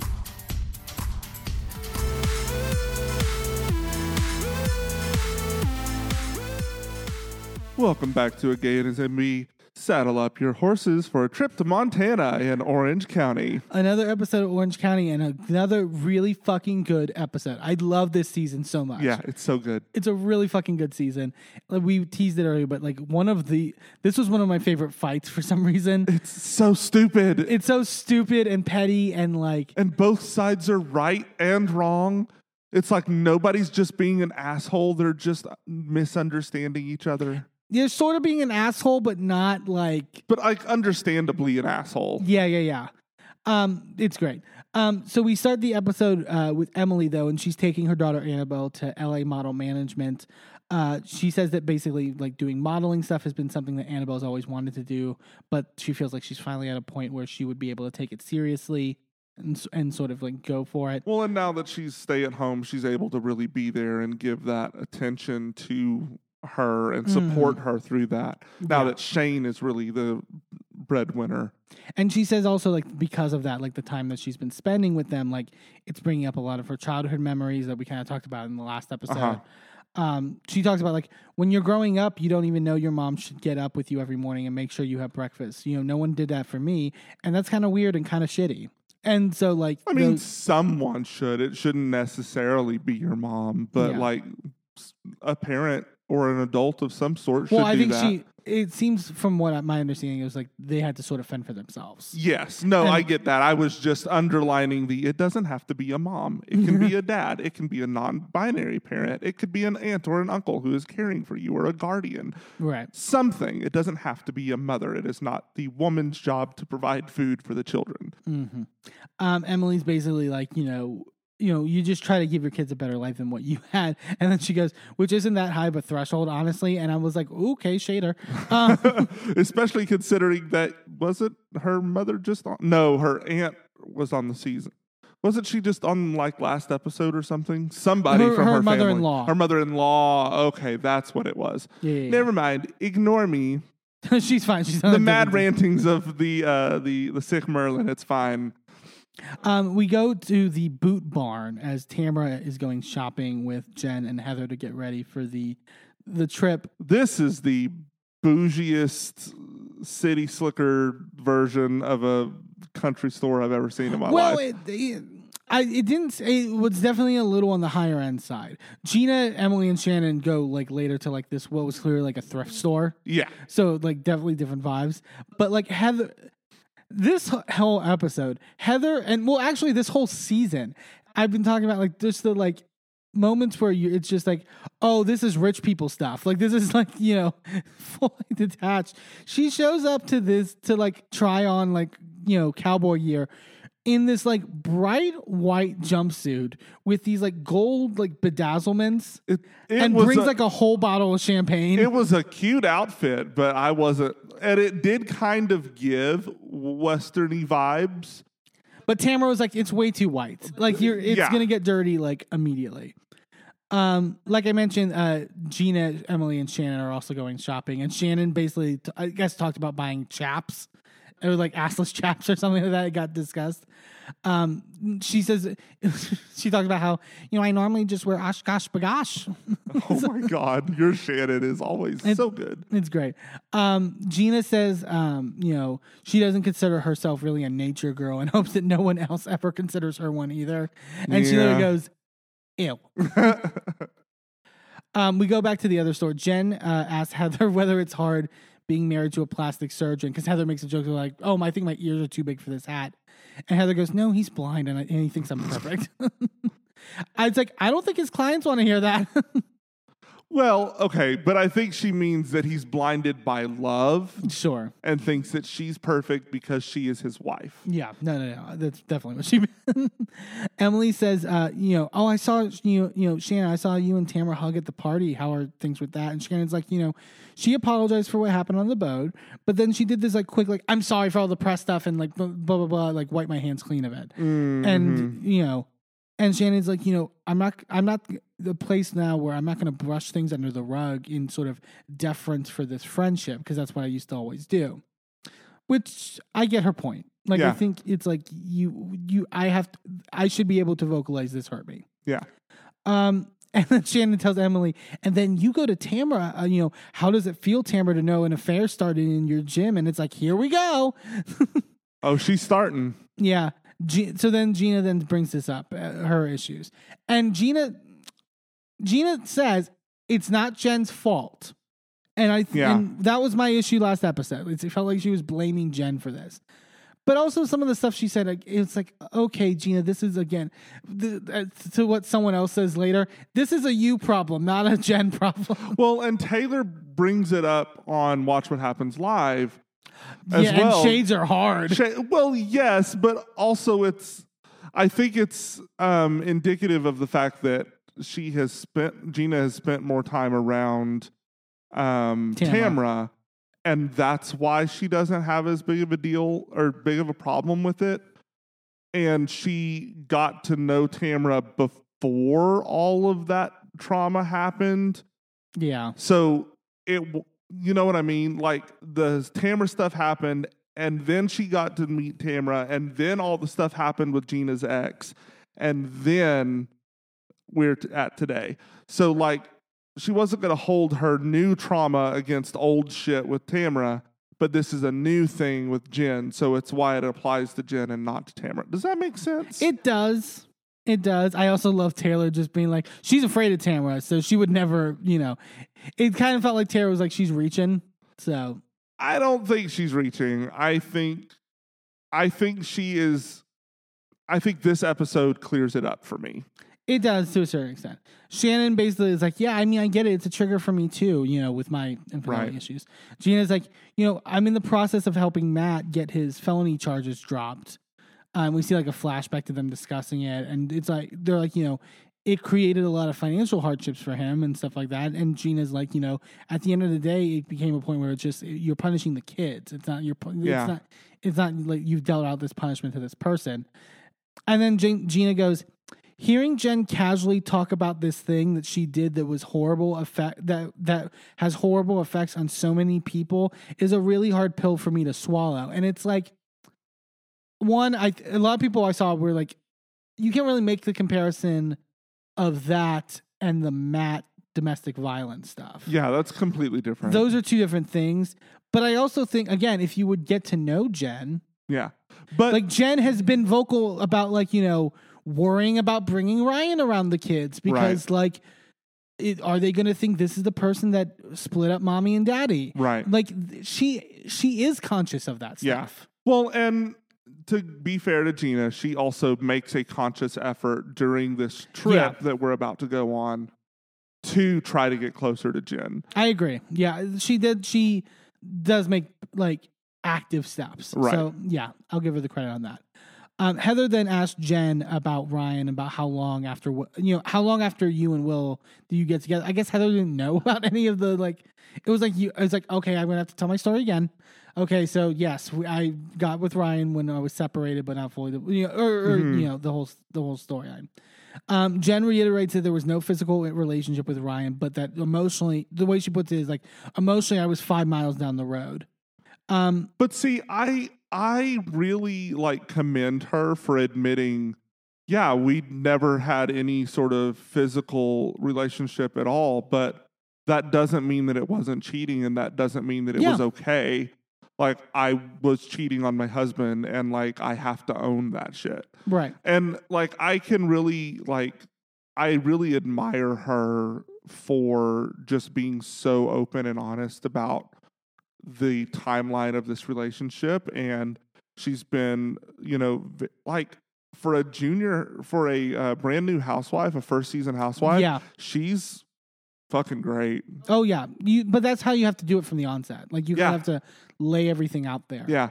And so it's like, if they come at you, they come at you. And it's Jen also makes a good comment about how I can look at Will's new relationship and realize what? I was never right for him. Right. He's happier now than he vice versa. That's called healing and growth. Tamara asks if Ryan has talked about getting married. And Jen says that yes, he has, but this is when she then starts to bring up that Ryan has a past. And Tamara goes, you should be scared. I mean, I said you should be scared. And Heather goes, did he kill someone? Heather. And Tamara goes, I think he killed a couple marriages, stuff. But we find out he apparently has a really long history of cheating. In fact, he has never been faithful to anyone. Yeah, until Jen. Yeah, that's apparently his own words. Yeah. So he'll essentially cop to that. And Heather's like, Heather says, has he been faithful to you? And Jen goes, yeah. And Heather goes, you think? Yeah. I mean, you said it when we were watching the show that, you appreciate what Jen is saying, but really and truly, until we see how Ryan talks about it, it's hard to pass judgment on him and his truthfulness and his I need to see how he brings it up on camera. Yeah, they kind of do it later, but it's not he doesn't really lay things out in the way Jen's laid out the timeline on her stuff. Yeah. Well, and I was really appreciative of how he broached the subject in that scene with Jen later. He wasn't defensive about anything. He was, because Jen brought up some really hard questions in that, and he, just met it head on. And I don't know. I really it's refreshing. After all of the bullshit we've dealt with on Jersey and on Potomac with people hiding shit and trying to dodge all of that shit. And I'm so happy to see a new housewife show up and actually decide she's going to be honest for the camera. Now, she could be, the best fucking actress we've ever seen, and this is all a ruse, but I'm buying it. Yeah. I'm buying it, and I think a lot of people are, and I don't know. That's just my take on it. Yeah. Jen says that there was a time that there was a time that her and Ryan were on a break, essentially. Mm-hmm. And that he did sleep with somebody in that time period. But it was like Heather's like, so it was like Ross and Rachel, we were on a break sort of vibe. But according to Tamara, this is what that does affect it. According to Tamara, she knows the girl, and the girl that he slept with, he had previously slept with before Jen. That I do think changes it slightly. Kind of, but I can also understand that, because that's like if you're in a situation where you think, well, maybe I did find the person that I'm going to spend the rest of my life with, and then you end up in a situation where you're on break. Mm-hmm. You go to someone you know. Something familiar and comforting. You don't go get some rando. That doesn't... Yeah. I would be more worried if he went and got a rando, because that would mean that he wasn't emotionally invested. It was just about the sex. Yeah, that's true. The fact that he went to someone for comfort, that to me shows that he was hurt by the possible breakup. Yeah. Tamara says in her confessional, I believe that people can change, but when you're a known cheater, chances are you're not going to change. Like, Tamara's like basically being like, it's become his reputation. And that's completely fair. We then go to Jen's house. They love this scene on Housewives. We just see like faint hints of doors and stuff like that, and just hear like moaning sounds. And Ryan goes, Jen goes, you can warm me up a little bit first. And Ryan goes, you said you like it from behind. And then we cut, and he's using like one of those massage guns on her back. Yeah, it's like... They love that scene. Jen talks about, like you were saying, like Jen talks about how, she really loves the connection. Well, she says in her confessional that she loves the connection that she has with Ryan. She confirms that the sex is amazing. But she tells Ryan what Tamara said and stuff like that, and about his stigma, and that, I do worry about it. And she makes this point of like, a lot of people say like the best part is like sort of like the butterflies of the early parts of the relationship and sort of that part. But she's like, for me, it's not that. I don't want to be the product again of another failed relationship. And that's really terrifying to me. Yeah. And, Ryan's like, but the thing is like, we're 2 years into this thing. It's been good. It's only going to get better. Like, I want to see him again. I wanted him to talk a little bit more about the timeline. Yeah. But I it was a good first start. Yeah. I want to see how honest he'll be in terms of that. If he'll be as honest as I feel Jen is on the other stuff.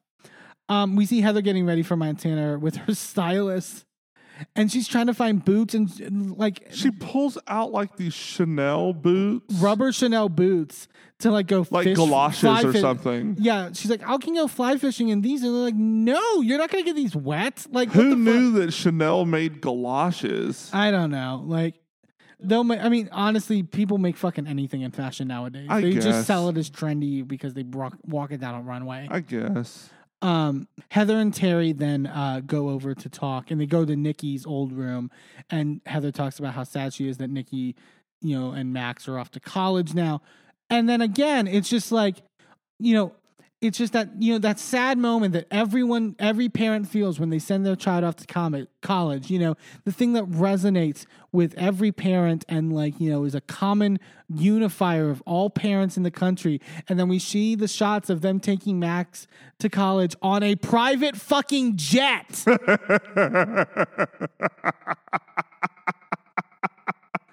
I was like, this is insane. This is literally fucking insane. I was with them until the jet. Yeah, I was like, oh, God. I was like, oh, this is so... What? Also, I love how her son's room was bigger than most people's master bedrooms. Yeah. What college is this? Well, okay, but this is not I'm talking about the room in their house. Oh, yeah. But also, if you remember... from the YouTube videos that you can still go watch where Heather does the lovely walkthrough of this because house. We definitely did watch all of those. We definitely did multiple times. Anyway, when they do the tour of the master bedroom, that thing is like a bowling alley. It's so big. It's crazy. Like, I think that room was like at least 30 feet long and like 20 feet wide. It's like, it was ridiculous. Yeah. I love the wealth porn, but I was just like, you can't wealth porn me and then do like the sort of like, everyday person moment. Like, that's not going to happen. Yeah. Heather says that, she's going to miss not being able to talk to them one-on-one every day. And I do think she's a great mother. And I think that's the one thing that's always commendable about Heather is that she has a really great relationship with her kids. Yeah. And she's been so supportive of like she has multiple queer kids at this point that have come out as various queer identities.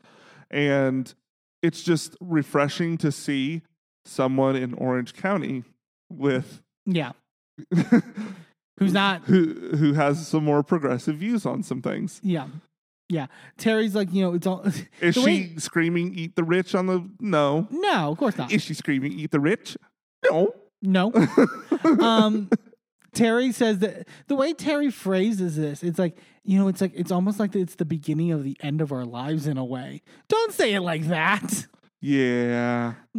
Heather's, gets emotional about like, she's like, it really puts, I put my life on hold for 20 years. She corrects herself. It's like, I don't mean, and it's not like I put my life on hold. Like I had a family, like you guys are my life, but my personal hopes and dreams, Yeah. And I worry that it's too late. Am I going to be considered too old for this? Am I going to be considered, not good enough, whatever. She gets emotional about it. And she says, she talks about how like, it's part of the reason that, I kind of want to go back to LA. I don't want to live this same life, but just without the kids. And this was hint number one that I felt like she was leaving OC for Beverly Hills. Yes. There's another one, and I can't remember what it is. I need to rewatch the episode. But there's another one that I felt was more blatant. And I can't remember exactly what it was. Maybe you wrote it down and we'll talk about it. Yeah. But it's like, I could easily see her on Beverly Hills. Yeah. We were talking a little bit about like I worry she and Kyle might be a little bit too similar in roles on that show. But yes, but I also feel like that's maybe a good thing because Kyle needs a kick in the seat. Yes. Kyle will, if they get into an argument, Kyle will not know how to handle Heather. No, because Heather she may be hoity-toity and a little pretentious and all of that, but she will get down and dirty, as we will see in Montana. Mm-hmm. So Heather's like crying, right, about like, wanting to go to LA and how it's, really emotional for her and stuff like that. And Terry goes, that and the restaurants are so much better up there. Oh my God, Terry. We go to Tamara, who goes out to lunch with Taylor. Tamara orders a bottle of some champagne or wine called My Opinion. I thought maybe she was launching a new wine line and this was what it was. But clearly it's not hers. I couldn't even find it. I Googled it. If someone can actually find the website for this wine, tweet it at us because I couldn't find it anywhere. Yeah. And I am really concerned for whoever advised the owner of this company that this was a good idea because you can't find it because all the Google searches came back with just reviews random wine reviews and they were just like, well, my opinion on this wine or my opinion on that wine. And it was just all these wino blogs. And it was like, come on, guys. It's got to be distinct. But you have to think about Google searches nowadays. Yeah. You really do. Taylor then arrives and they get to chatting. So now we find out Taylor sort of gives the lowdown to Tamara about the movie stuff, right? Mm-hmm. So Taylor basically says that they had an actress that dropped out and that she suggested that role to Heather and that she was in. Kind of what she said about like on the boat, she brought this up. Right. Heather seemed cool with it, but then it's like something changed. She apparently so she printed the script for Heather and we see it in the clip from the lesson. And Taylor doesn't embellish it, but it was sort of the emotion from it. Heather goes like, "Oh, you're so cute," and like she didn't embellish it, but she sure did garnish it. It was Like, I feel like those are two different things, right? Yeah. But, she dressed it up a little. It is the kind of vibe that Heather gives off. But I don't think it's intentional. I don't think it is either. I don't think she's looking down at people. She is just simply above them. Yeah. If that makes sense. like I'm not trying to, you know what I mean, though. Would you say, if you can't reach my standards, you better get a ladder, or whatever her catchphrase was? Yeah, basically. Yeah. She's like, I'm sorry, I'm on this ladder and you're not, so clearly you're beneath me. This is not a judgment on you being beneath me. You just simply are. Yeah. And so Taylor basically says, you know, when I start feeling insecure about something, I'm the kind of person that jokes or whatever. And I was like, you're coming to Oklahoma, you're doing this role because now I'm going to look like an idiot to these directors or whatever. Mm-hmm. Tamara says in her confessional, Heather sometimes has a way of talking to you that makes you feel belittled.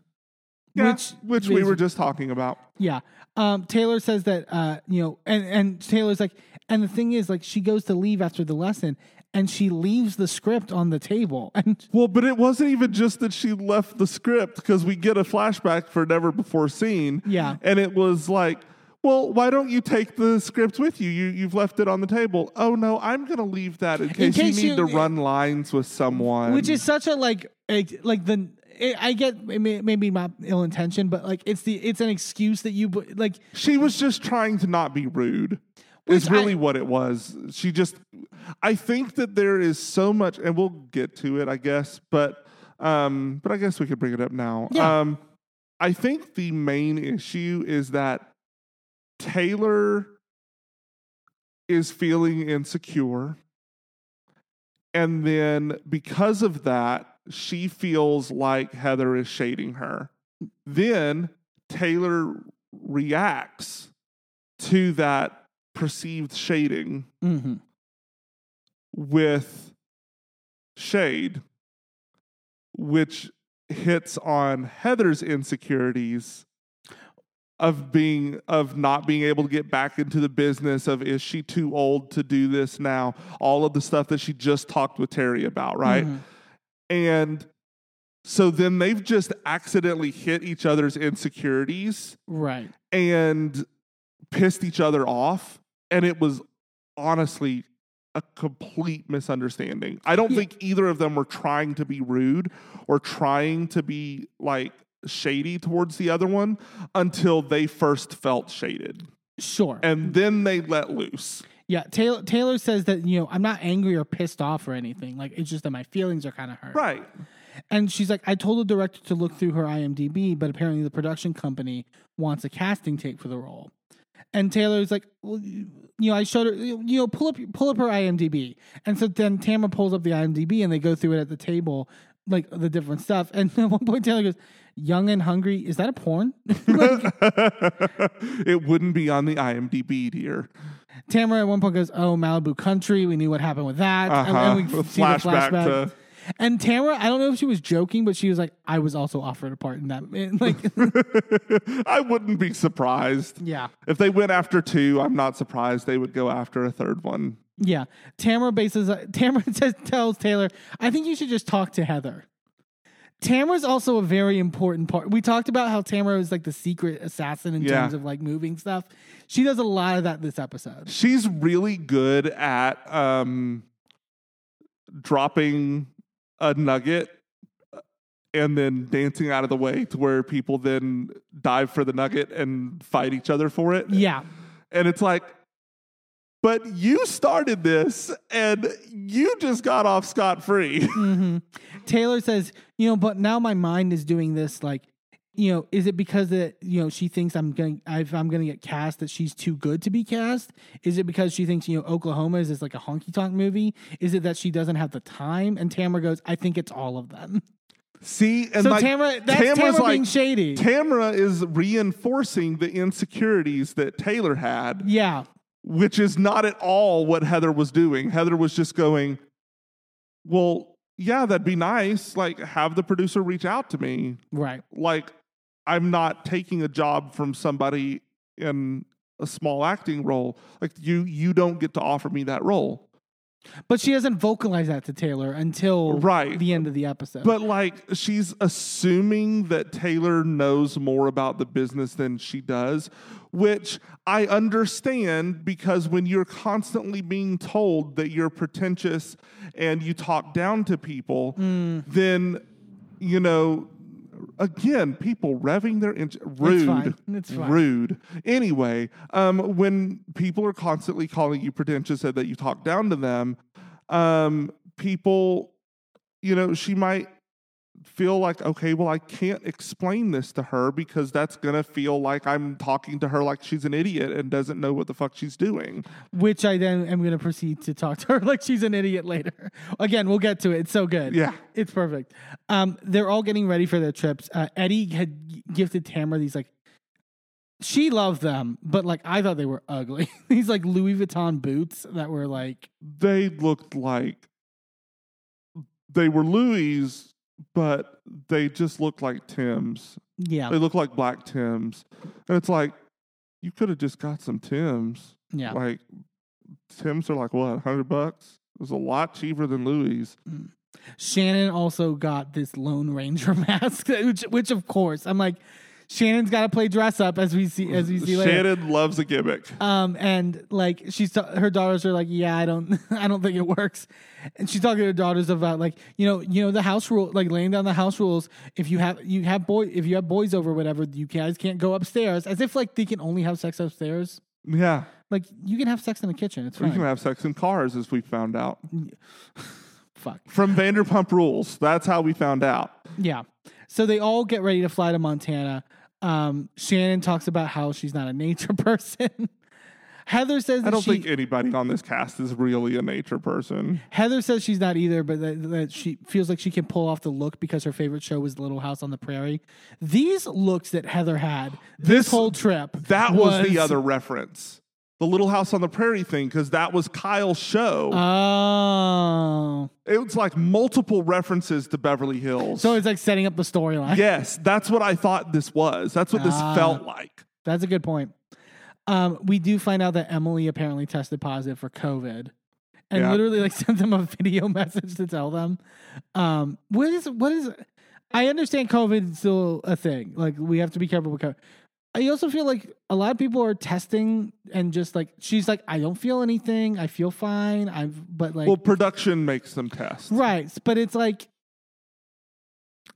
be safe. I'm sorry. Be safe. Like, what am I saying? I was like, I wanted Emily on this trip. Yeah. God damn it. It's so funny because then we go to Gina sitting on yet another private jet,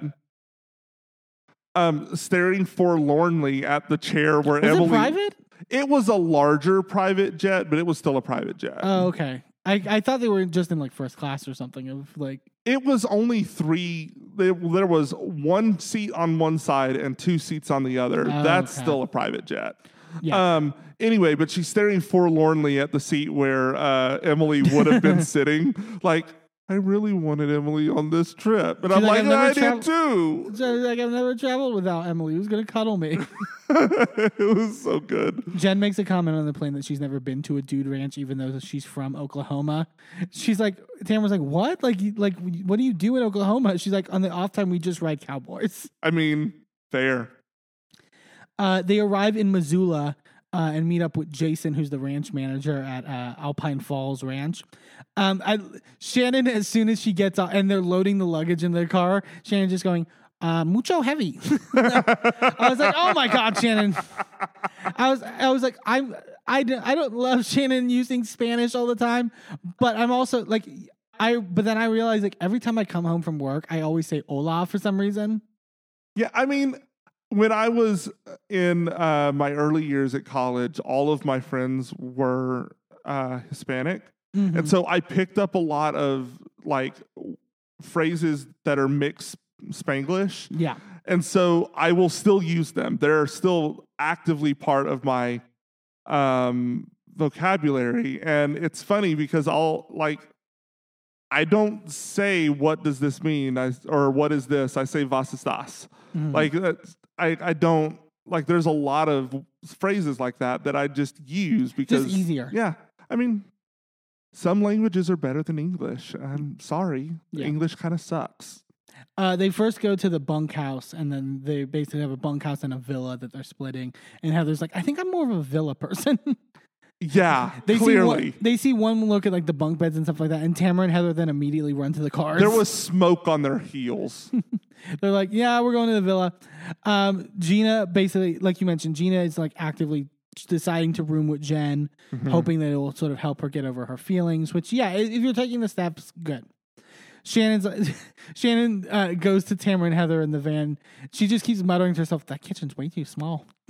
and Tamara goes, driver, let's go. And Shannon goes, no, that's mean. Stop. Also, you're not planning on cooking on this trip. Why are you acting like the size of the kitchen matters? Yeah. Like that's so Shannon, they get to the villa. Shannon is a little high maintenance this trip in the early goings. Tamara says Shannon, high maintenance? Tamara says there's sad Shannon, there's fun Shannon, and then there's vacation Shannon. And Shannon like doesn't want the room that's like sort of like outdoor, like sort of whatever. She didn't really want any of the rooms, it seemed like. They finally settle on one with like this outdoor view though, and Shannon goes like, that's pretty. And then like takes a second, and I guess there were I'm assuming there were like mosquitoes or whatever like flying in, and she goes, Zika? We had to pause the show. We were laughing so hard. Of course, Shannon would be worried about getting Zika on this fucking trip. Taylor goes to stay at the bunkhouse because the other bedroom is like, she said something like the other bedroom's like all glass walls or whatever. Yeah, it was basically like a sunroom type of situation. She's like, oh, menopause. Yeah, like, I'm not dealing with that shit. I don't blame her. Yeah. They get all dressed to go out. Shannon hasn't touched up her makeup yet. And so she's like, I'll just meet you guys down there. I can't like, like I've only like put on a lip. It's she goes, I'm doing the best I can. You've been here 30 minutes. Yeah. And Tamara's just like, oh my God. Okay. We'll just like, how did you need to touch your makeup up that much? Well, I think it's because of what happens later. I agree, but it's like you needed a better excuse. Yeah. Tamara is driving them in an ATV, and Heather's like, "Oh no!" Yeah, I had the same reaction. Tamara's like, "You crashed one time, and people don't let you forget it. Like you put people in the hospital. like you almost killed Vicky." I mean, no, that would have been bad. No. Gina, they're about to get stop, and Gina in the ATV is like, this is like a piss by a tree kind of place. And then it takes like a second of silence, and Heather goes, it's a what? They go to ride this mechanical bull that they have set up. Tamara is like, Heather is not. There were a lot of callbacks this episode, like a flashbacks to like, oh, remember that moment from like years past? Yeah. Tamara is like, Heather is not allowed with the controls for the time that of Heather's party where Heather's like, speed that up now that Tamara's on it, and Tamara broke her arm. It was so good. Tamara falls off at this one and goes, I think I tore my vagina.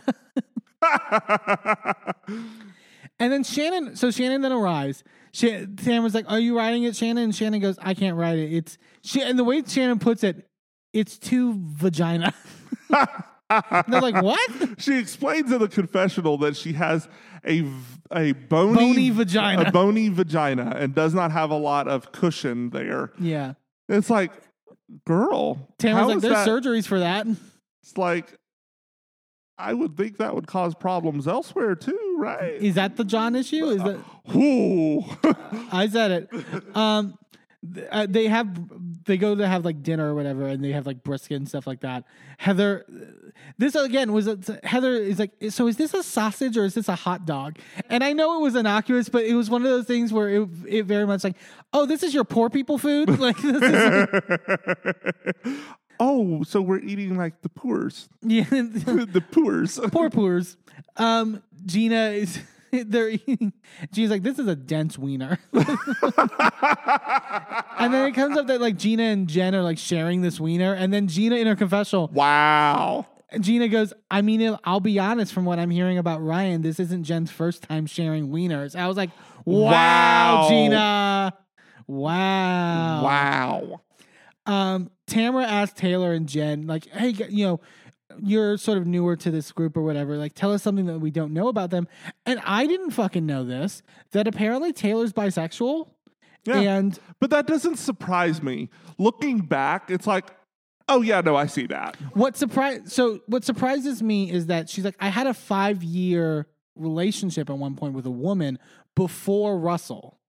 The fact that it was before Russell kind of surprised me a little bit. A little bit, but not really, because we saw her on the show, like after Russell, she was single for a little while, and then she met her current man, and they moved, Really quick. Really quick after that, and she left the show. So, I mean, I'm not surprised that, because it would have been a problem if she had had a relationship with a woman while she was on the show. Yeah. And it wasn't on the show. And that was at a time too where I think like being a bisexual housewife would have been so like, oh yeah, not politicized, but like sort of like dramatized in a way that's like, well, I don't know if it would have been that big of an issue on Beverly Hills. Depending. It depends. Like not in like a judgy way, or not in like a like, you're gonna have somebody that's gonna be like, Yeah. questioning like the validity or It whatever. wouldn't have been a storyline. But it would be like kind of a little like made fun of, I think. Like it would be brought up a lot. Maybe. The way we talked about those issues like is like really changed over the years. Like it still bugs me that we use that Taylor screaming meme at the cat. I know. Like knowing now, because I knew of the meme before I started watching right, Bravo. because of course like it's so popular. So when I went back and you were getting me caught up during the early days of the pandemic on all things Bravo, and I saw that scene.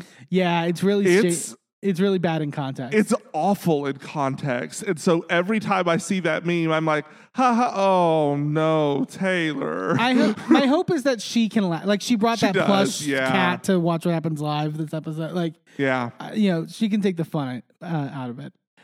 Jen said that basically she was a flight attendant, and that's how she met Will originally.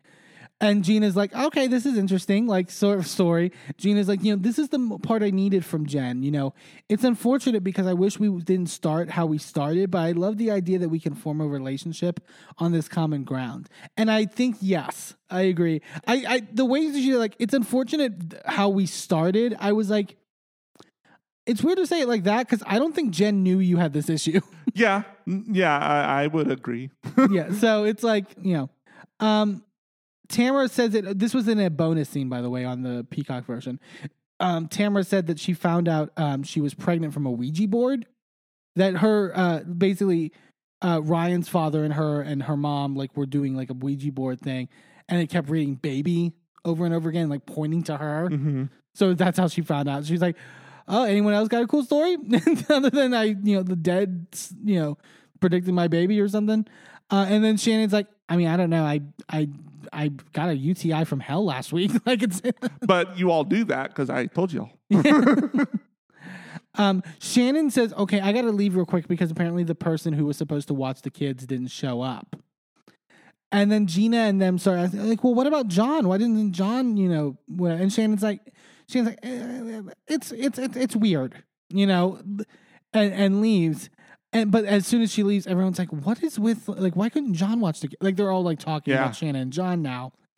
And Tamara's like, it would, Tamara said it's surprised her John doesn't just stay at the house at this point for how long they've been together. It's like either you're in or you're not. And Heather's like, Heather goes, well, maybe she's not 100% in. Well, it turns out she was, but he weren't. Yeah. And Heather in her confessional like gives the full explanation of just like at this point in the relationship, like, yeah, there needs to be. But then we cut to Shannon's confessional. She's just like, I just made that story up to leave the table. Yeah. Because she has to go to the fucking saloon to get dressed up as a saloon girl to serve them drinks.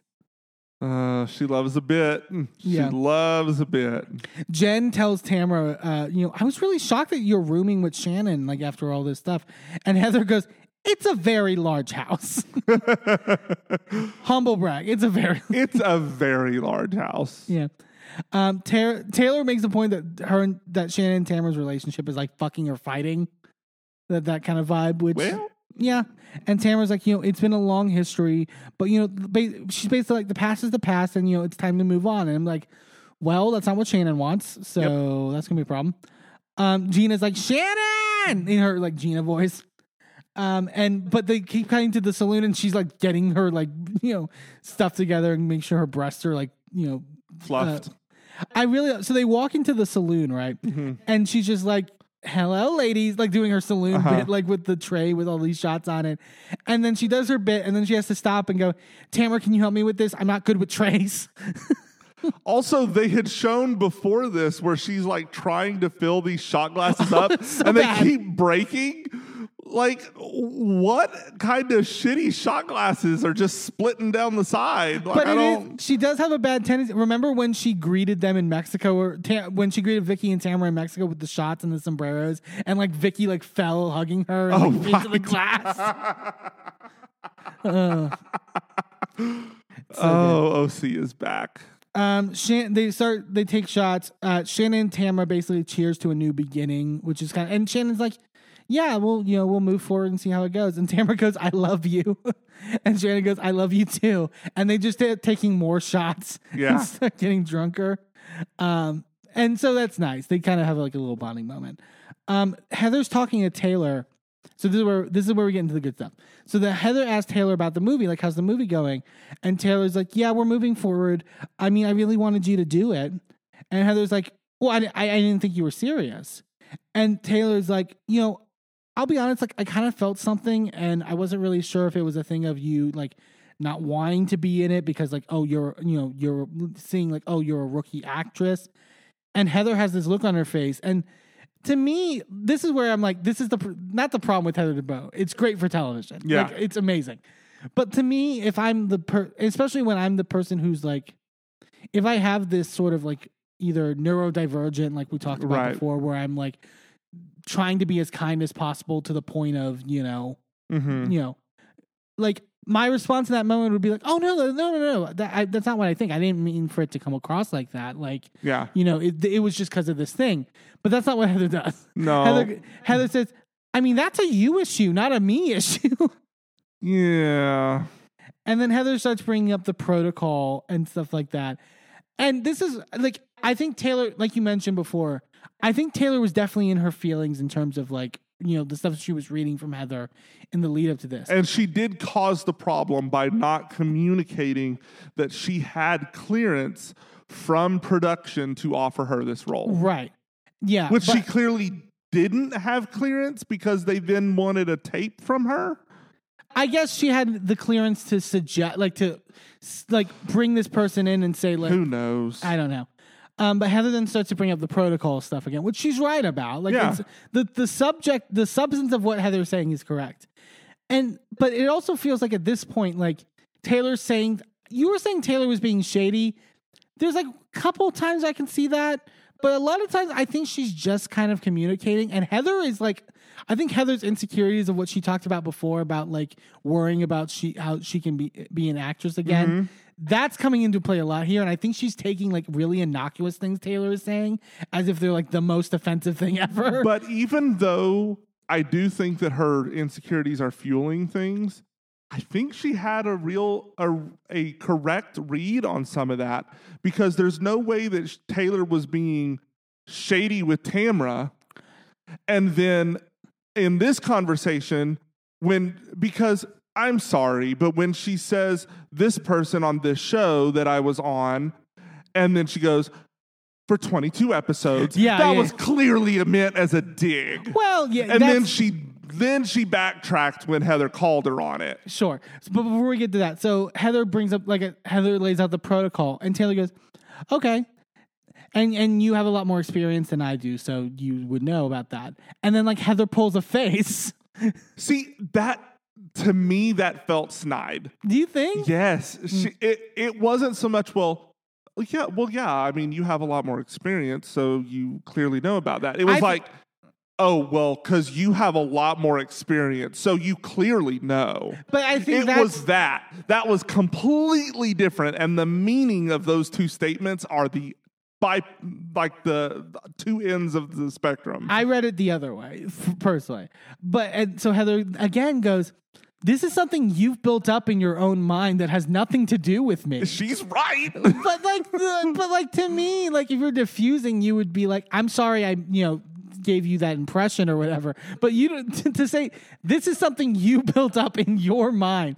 Like it's she does have that. She did it a lot with Shannon on Shannon's first season, where it's like she puts the onus on the person. But and it is on the person. It is and isn't. Like it is up to me to tell you how I'm thinking and how I'm feeling.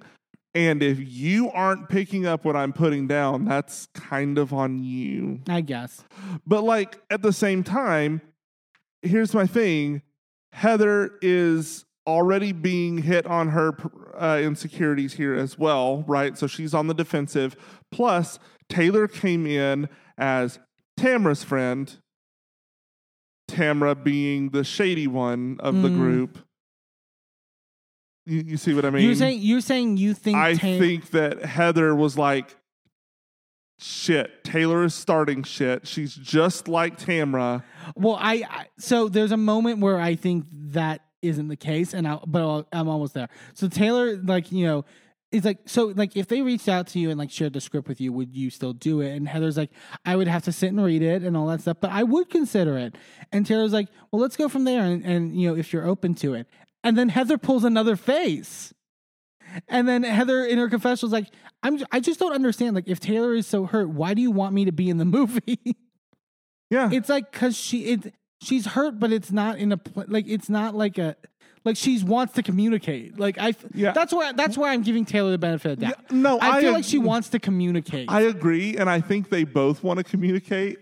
I just think that they're both speaking different languages, and they are also both putting out barbs that the other one is picking up and then denying that those barbs exist. Sure. That is very much a rich people thing. Yeah. But so they're like, so are we good now? And they're like, yeah, we're good. And they cheers and, you know, all that. And they're good. But Tamra is like, I can't have this. They need to fight more. Like it can't be just wrapped up like this. Also, like, I think from a producer standpoint of like, no, you need to draw this fight out a little longer. Well, because there was more to it. But I mean, Tamra's not even the one that started that. Wasn't it, it was somebody in the other group over there that mentioned, wait, didn't they want her to test for it? No. It was Tamra. Oh, that was Tamra? So Tamra goes up to Taylor immediately and is like, so what happened? And Taylor tells her, and Tamra goes, didn't you, like, clearly to where Heather can hear it, didn't you say the producer said she'd have to try out for it?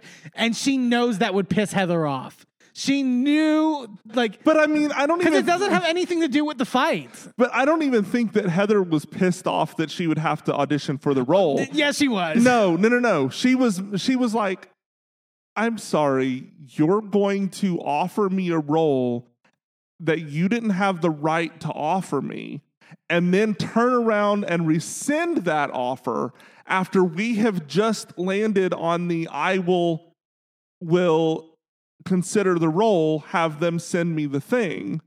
Right. After we have just landed on that, now I find out that this whole time they've wanted me to audition for the role, a fact that you kept from me, and now when this conversation was going to happen, I would look like a fucking idiot, looking like I was getting offered a role. But it was after the boat thing, right?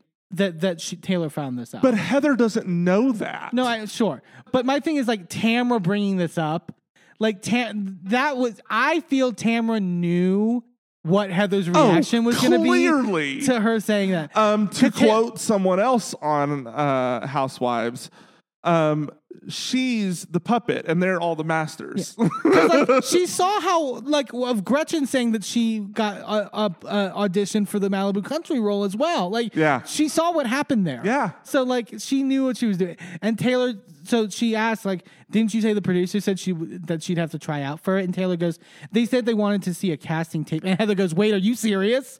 The casting director wasn't impressed with my IMDb? And Heather goes, okay. Like, but I don't think she's upset that she's going to have to tape. I think she's upset that this is yet another version of what, like, the truth. Like, she's now learning more information that she should have had at the beginning, and had the offer come from the production team, that would have been handled. And now it's like, this is why I wanted to talk to production and not to just some random person who's playing a 5-minute role in this movie. But it's a little bit of an ego hit, because then when they sit down at the table, Heather goes, so your IMDb was good enough, but mine needs a casting tape? And it's like, oh, okay. But that's not about Heather saying, I should have been casted based on my IMDb. It's her going, but you were offered this role. So why are you getting offered this role and I then have to, like, I shouldn't, if you're being offered a role, then I should also be offered a role. That doesn't make sense. That's not an ego thing. That's a fairness thing. But also, Taylor's also, I think Taylor says on Watch What Happens Live that she also auditioned for the role. But also that Taylor's role is actually really minor. Like, Heather's role would have been much larger. Sure. But again, that was not made clear. Sure. None of this was made clear. All that was made clear was, hey, I'm doing this movie. You should do it too. That's all it was. That's all it ever was. And so that's why Heather didn't take it seriously. Shannon basically is like, I can see both sides of this. Taylor doesn't know how hiring someone for a film works. That being said, I don't think that Heather's reaction should have been in that condescending tone. But I mean, we're familiar with that tone. And then she smiles. And Shannon's like, this is literally deja vu from season 9. Well, Heather tells Tara she got the role, but I have to audition, and then starts laughing. And Tamara basically says that Tamara then sells Taylor out. And it's like, Taylor pulled up your IMDb at lunch, and Heather, smiling, laughing, goes, wow, okay, Taylor. Like, sort of like, bring it on, bitch. Like, and this is where Heather goes, what's funny is we were just at the airport and we ran into Diana Ruggiero, who created That's Life that I starred in. And Taylor goes, and I do think it's more shade looking back on it. I didn't read it as shade originally. She goes, 22 episodes. And Heather goes, why are you saying it like that? And Taylor goes, because that's a long run. 22 episodes is a lot. And 22 episodes is not a lot, actually. It's one episode of a sitcom that didn't get picked up for a second season. Yeah. One season of yeah. Gina says that this argument is absurd. And she goes, Taylor acts like she's been so offended. Meanwhile, she's never even been in a movie. And Heather's acting like Taylor just came in and took her Oscar away from her like she's Judi fucking Dench. Gina's assessment of this whole situation was spot on. Taylor says, like, I'm confused. Taylor literally says, I was confused why they would ask for her a casting tape when you've done so much. And Heather's like, but that sounds very punitive to look me up like that. And Taylor goes, I just thought with your pedigree and everything that you've done that they would be super excited. And Heather's like, that's very rude the way you're saying that. I thought this was... I was like, huh? Isn't Taylor making your point? I don't think that... Number one, I think Taylor's backtracking here. You could say that, she's covering her ass. But I think that Heather has picked up the condescension the whole time and is now assigning the association with dogs to pedigree. Because she goes in the confessional, I mean, I have a pedigree? Am I a dog? No. Not dog. She says, dog? Dog? There was a big accent on there it. Was you could tell she was pissed because that New York accent came through real quick. Yeah. Tamara throws Taylor under the bus, though, and she's like, I have to call you out. When we were talking, you didn't think her IMDb was that impressive. And then Taylor goes, when they came back to me and said they wanted a casting tape, I said, let me look at what she's done because now I look fucking stupid. And see, that I can understand if she had led with that. Yeah. If, this is just like people not communicating. Yeah. But then Heather then... And people were saying this was so great. And I wrote the whole thing down. It's such a good monologue. Heather's ability to come up with this stuff on the fly is so fucking good. It's so good. That is so incredibly rude. I'm someone who has put my entire life on hold, as many women do, for my family. So for you to denigrate my career is not only anti-female, but it's just not nice.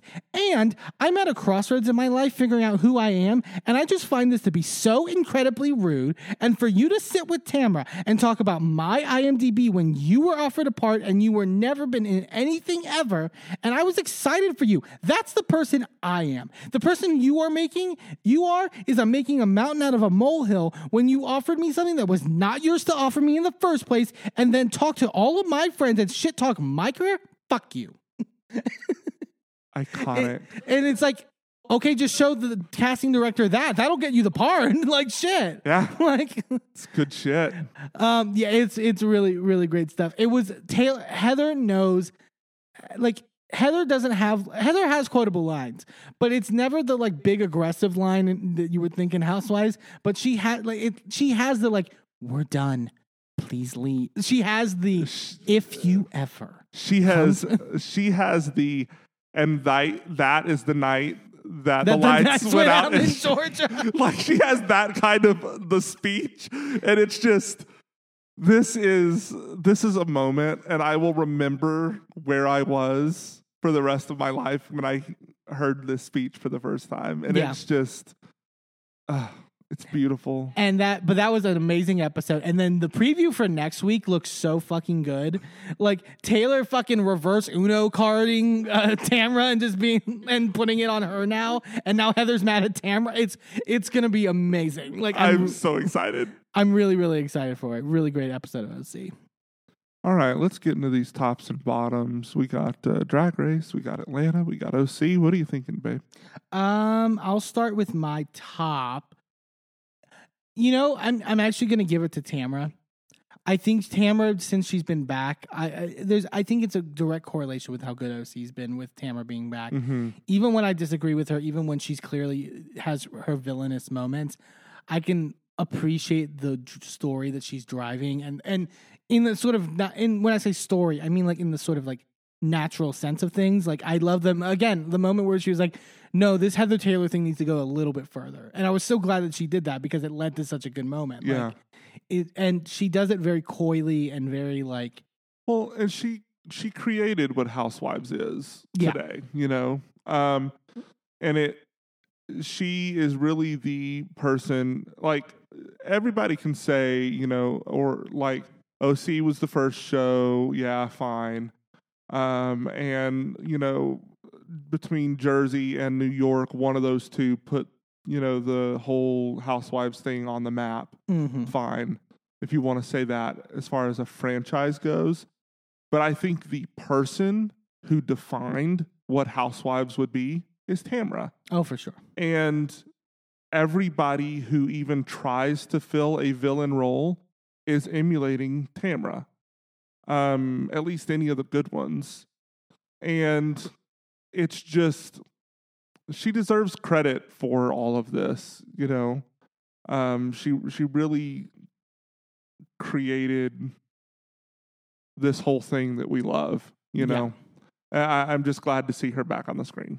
Bottom for this week, I'll give it. You know what? I'm gonna have to give it to Marlo again. Like it's so easy too.